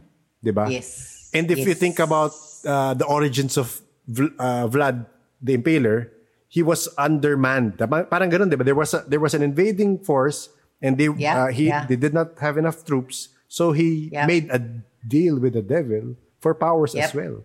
So parang similar yun, like transformation, become a wolf, 'di ba? Big dog, 'di ba? So parang meron parallels lang when I think about it na parang very interesting. Yeah. That there are There was this young adult novel when I was a young adult. Written by Christopher Pike, First Vampire. I haven't heard it. And it was about the first vampire in India, but like Indus Aryan tribe, so like the original white people, and it was a story about how this girl was attacked by demons, and she was about to die, and so her best friend prayed Lord Krishna to summon a demon to take her friend's body, to possess her friend so that she would live. Mm-mm. And then that's how the first vampire was made. Her friend became the vampire, tama no? Her friend became the first vampire. Yeah. And then eventually her friend made her a vampire. So she's the one who's still like... No, sorry, it's the last vampire. The last vampire. Yung title. Not the first one, Christopher Pike. And then it became a series, and then it's like a trilogy, and now you can get it's called The Thirst. Christopher Pike. So it's like and I love that I think we all grew up with a curiosity for it, but now we're hoping that the next generation will have more sources for Filipino specific mythology. Specifically, your podcast is one. One off. Oo. Ang dami ngayon. Ang daming shows, ang daming comics, ang daming although we were shocked. Actually, we were shocked because recently there's this like students from like Benilde, I think. Benilde. And then they were reaching out to us because they were having, I think they have like a capstone project or a thesis on like Filipino mythology in like modern times or something. And they reached out to us as resources, and we were like, we literally started this like a year ago. Sabihin lang ni Ice, pakilala kita kay Ambet. Teacher ko si Ambet. Sabi niyo si Ambet pa. Pero si Ambet ba merong parang wala sa mga articles niya parang walang inclination sa paranormal side, I mean sa spiritual side. I don't think I've heard him mention it. No. Mostly But I love more historical. He's a great professor. He's very quirky. And like he's obsessed with like he loves telling stories of like national heroes. Yes. But he always tries to find like the human side of them. So si Rizaldo sobrang kuripot sa pera, pero sobrang addict sa loto. Like lagi daw siya nagtataya. Parang ganyan. So nagtitipid siya. So nagsusulat niya yung budget niya. Tapos nagtitipid siya sa lahat, pero magloloto sa loto siya. I think we also reference Ambet in his writings because like we said, diba? Like it's important to find the belief, but then also what was the world like at that time? Yes. Right? Like what was the context? Like who was in charge? What influences were you getting? And why did we need to do this? Like when we did the trickster episode, that it takes one to know one. There is one episode that we really, really want to do, but we need to find good resources for it. We want to talk about Rizalistas. Yes. And how and why would you... Dangerous, diba? Dangerous. Yeah. Would you kind of like deify? I'll talk to my kuya. My brother did a documentary. Yeah, but we have to be very really? On it. Sabi ni Ice, do you know where the tape is pa? Psycho. Number 1, video 8 pa yun. So, hindi wala ko alam paano natin mapanood din ng video 8, diba? Yun, nag-immerse to si Mart. Nag-immerse din yung kuya ko. Pero, I think it's important. It's dangerous because like... It's sensitive because it's treated kind of as a religion. So you also can... alive. Yeah, you can kind of So it's hard, diba? Kasi parang a lot of people treat it as a extreme A religion. cult. Some Yes, people oo. treat it as just like a religion. It's technically harmless, but there are aspects of it that are kind of like question mark. Alam ko merong LNK practitioners na Rizalistas. Tama ba, Jeep? Hindi ko alam. Yung mga sa Banahaw, some of them, kasi parang there's a statue of Rizal in one of the sides of Banahaw, and then it's a shrine basically. And they go there every Holy Week, and they treat him like the Filipino Christ, ganon. So when I was there, medyo parang creepy nito because I can't speak out or anything. And then I can't say na parang I'm not Catholic or whatever because you have to follow. Yeah. I've always wanted to go to Banahaw, but it's not very welcoming to women, isn't it? Huh? Really? Yeah, that's what my dad said. Kasi he, with Jamie Licauco generally always goes to Mount Banahaw for recharging agimats and stuff. And sabi ko, sama ko one time. Sana hindi ko alam kung hindi ata welcome ang mga babae sa Banahaw. May mga nagkwento sa amin nakapunta naman. Pero hindi yata depende yata ko sa ang lugar. Hindi ko lang alam. Pero may nagkwento sa amin na girl. Yung the women's cycle and you know how medyo patriarchal. Yeah. Which is unfortunate. Actually, hanggang ngayon nga, di ba? In certain temples, like even in Bali, if you're on your period, you can't go inside the temple. Talaga? If you're on your period because you're impure. Hasidic Jews, you have to be in a different bedroom when you're on your period. A different bedroom. Hiwalay na bedroom. Gastos nun. Diyos ko. And in India, I mean, this was a campaign that we worked on in our old company. No, did you work on it? Yung Don't Touch the Pickle? Na pag sa India, there are tribes in India na pag may period ka, you can't cook. You can't touch the pickles. Can't touch, because you're unclean and whatever. Hello. Grabe, no? Grabe. Which is, again, I mean, for me, marami kami ni Ice na episodes na I would just, like, I can't speak for Ice's feelings, but I would just be so annoyed at, like, the misogyny and the power we used to have and the status that you used to have, which was not diminishing of a man's power, but it was just like, especially this whole Babaylan series that we're doing, it's just like, it was just a fact. And, sobra akong triggered. But also, like, we were trying to understand, bakit babae? Bakit hindi babae or lalaki? Bakit hindi ganyan? Sabi namin, well, there's just an inherent quality that we just have no understanding of because now we cannot not look at it from a Western lens. Yeah. But remember our theory. So we have two theories. So one theory is that masculine energy is a bit more assertive. And feminine energy is a bit more like receptive. So like this, if you're like my trying ling to, ling ling-ling, so if you're trying to open up to a spirit, receptive, you're receiving. You're more receptive. But the other interpretation is a woman's body is a vehicle for bringing life into the world, right? Because you give birth and all of that. So is that why spirits are more, receptive to women? Parang ganon. So don't know. Oo nga. Magandang question yan. Pero, again, from DAX data, no? Pero yung basis on the people we've talked to, sabi ko nga, pinag-usapan namin nila JP to the other day, na karamihan ng sensitive na nakakakita or hindi naman necessarily lahat ng senses meron. Female or gay men. Kasi, marami. So, merong men na, straight men na who have the sensitivity, tinatawag ko the sensitivity, pero in general, it's mostly, again, female. But in general, like the men would have stronger feminine energy. Not really. It's, stronger male. So parang, sorry for the term, mas, ano bang tamang term? Malibog. Pag ganun, medyo may ganun ugali. Sensual. So, sensual? Sorry. Pero yun yung term. So, and basis ko lang is, ilan na basis natin doon, JP, na male? Tatlong nakausap namin na male na sensitive. Medyo may ganun. You know what this reminds me of? Medyo campy. Yung sa Ghostbusters, yung Keymaster and the Gatekeeper. Oh. And then they have to sa one ba to?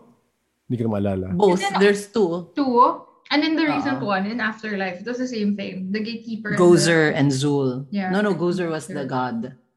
Si Zul and I forget the other one. Pero in general, yung in touch with feminine, the feminine side, yun yung mas, again, baka sometimes you do with that, with being, being empathetic, feeling ko, hindi ko alam eh. Hindi ko pa rin I don't know. Maybe it's maybe you're right. It's an openness and vulnerability na parang you're just not locked with the concerns of men. That's interesting. Possible. Ayun. Oo. So, sorry, naka 3 hours na tayo. Sorry. Okay lang. Oo. Pero Thank gutom you. na ako. Baka kailangan ko na kumain. Sige na, go. Nakita ko si Ice kumakain na ako. Go lang. Thank you ulit. But it was super nice. Ay, thank you then. Thank you. Thank you also. It was so much fun. Thank you again, Anna May and Ice, for taking the time to talk to us. Looking forward to hearing more episodes, especially yung request ko na episode. If you haven't yet, check out The Gods Must Be Crazy and listen to their episodes. I'll post a link in the show notes. The first thing I thought of when I heard the podcast title was Nick Sao. So I'm not sure if everyone will get that reference. Unfortunately, I wasn't able to ask that question to Anna May and Ice. Thank you also to our past guests who hopped in the call, JP and Sam. In case you want to find out what their paranormal stories are, their personal paranormal stories, I'll post a link to their episodes in the show notes. They have their own strange stories and experiences to share. If this is the first episode you are listening to, hello! In the Paranormal Podcast, we get first-hand stories from people with real-life experiences with the paranormal. Mostly, of course, from a Philippine perspective. But there are times we have guests from different parts of the world as I tend to compare and contrast experiences and try to see similarities and differences in our folklore and actual experiences. I particularly want to see the connections between Irish folklore and Philippine folklore. The experiences shared range from human spirits, elementals, celestial beings, and cosmic entities. So if this is your cup of tea, you might want to subscribe and listen to all our past episodes. Each episode opens the curtain to the invisible world most of us cannot perceive. Most episodes are in Filipino. We do have a few English episodes, so I'll post a link to that in the show notes. If you have experience or information about local folklore and mythology that you'd like to share, you can email it to me at paranormalsph@gmail.com. If you want to share it via chat, you can join the Discord server of the podcast. The invite link will be in the show notes. So what is Discord? Discord is like a chat group, and I made this one specifically for people who want to explore and learn more about the paranormal. We have lots of chat rooms in that server that address different paranormal interests. You can choose which rooms to share your stories, theories, experiences. If you enjoy conversations about the paranormal with first-hand experiencers, you might consider subscribing to the podcast to get notification for new episodes. We are on Spotify, YouTube, and Facebook. New episodes come out every Tuesday, 7 p.m. on Spotify, and Thursdays, 1:37 p.m. on YouTube. A big shout out and thanks to the Paranormal Patreons and Coffee supporters. Sunny, Jay, Z, Chris, Cal, B, and Leah. Many thanks for your support. For long-time listeners, mapapansin nyo, meron dyan mga constant na name. Si Sunny. Salamat, Sunny! Isa ka sa mga pioneer. Pioneer Patreons. Uy, parang pwede magandang classification yan. Pioneer Patreon. May special perks. Baka yung mga unpublished episodes. If you are interested in supporting us via Patreon or Coffee, I'll post the link in the show notes. There are different tiers of support on Patreon that gives you access to certain parts of the podcast process. And you can check it out in the link. If you want to support the podcast in other ways, you can always choose to share your favorite episode and send it to a like-minded friend. The Paranormal Podcast is engineered and produced by F90 Productions.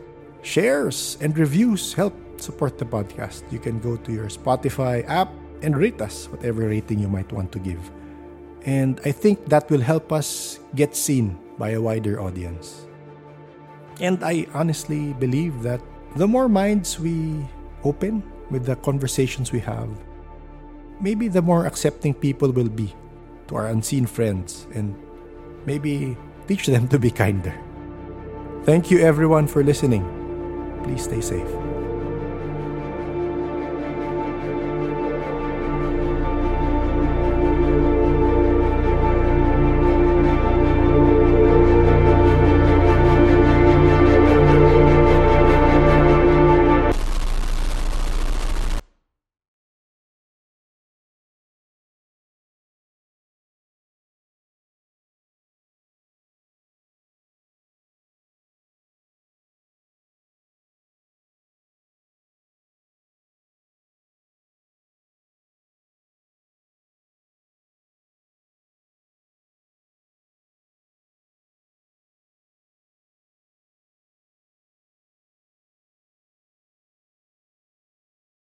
LL Peeps, kamusta na LLers? Gaya ng karamihang LL portion, napapaisip na naman ako tungkol sa mga napapag-usapan sa podcast. Isa na dyan syempre yung madalas kong marinig na ma-mention ng ibang tao. Yung higher self.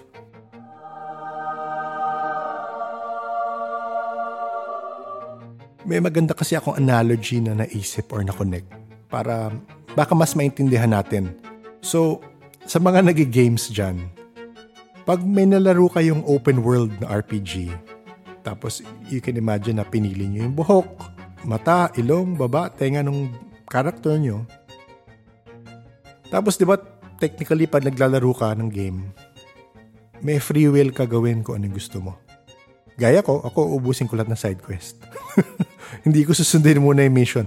Liliko ako dito, liliko ako dyan, gagawin ko yun. Pero hindi ko muna gagawin yung mission points kung saan dapat tutuloy yung story. And, di ba, sige lang, wala namang papara sa'yo nun. Minsan, madami ka pang kinakaaway. Gusto mo lang makipag-away sa kalye, boom, makipag-away ka doon, di ba? Pero in the end, para matapos yung kwento, kailangan mo pa rin sundin yung storyline. Kailangan mo pa rin tamaan or gawin yung mga mission na nagtutuloy ng kwento para umabot ka sa ending nga. Kasi nakaprogram na nga yung ending ng story. Tapos, let's say for that particular game, may persona yung character mo. Diba? Parang ganun, diba?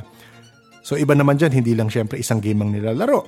Yung iba may mobile game, may console game, etc. Tapos, each game, yun nga, may persona ka. May ugali ka na sineset sa character na nilalaro mo. Sa mga nag-ML dyan, hindi ko alam ilang account yung meron kayo. May character ka na pinalakas na ganito lang yung ability. May character ka na pinalakas na iba yung ability. Iba yung playstyle mo rin, di ba?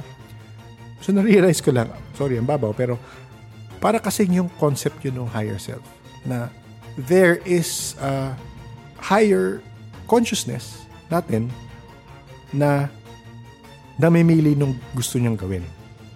Pwedeng isang buhay lang ginagawa niya, pwedeng multiple, di ba? Para yung concept nga na merong life plan or whatever na, okay, gusto kong maging cowboy sa US nung time na ganito. So, papasukin niya yung character na yun. Gusto ko maging present sa World War II sa Nazi side. Parang ganon. Gusto ko ma-experience yung feeling na yun. Parang ganon. So parang yun yung inisip ko sa higher self na there is a higher consciousness that knows more about the character than the character itself. Tipong na-research mo yung moves, alam mo yung strengths and weaknesses ng character mo, pinaplan mo yung upgrade sa character mo, parang ganon. Pero yung character mo itself, hindi yun naman alam na nandyan ka.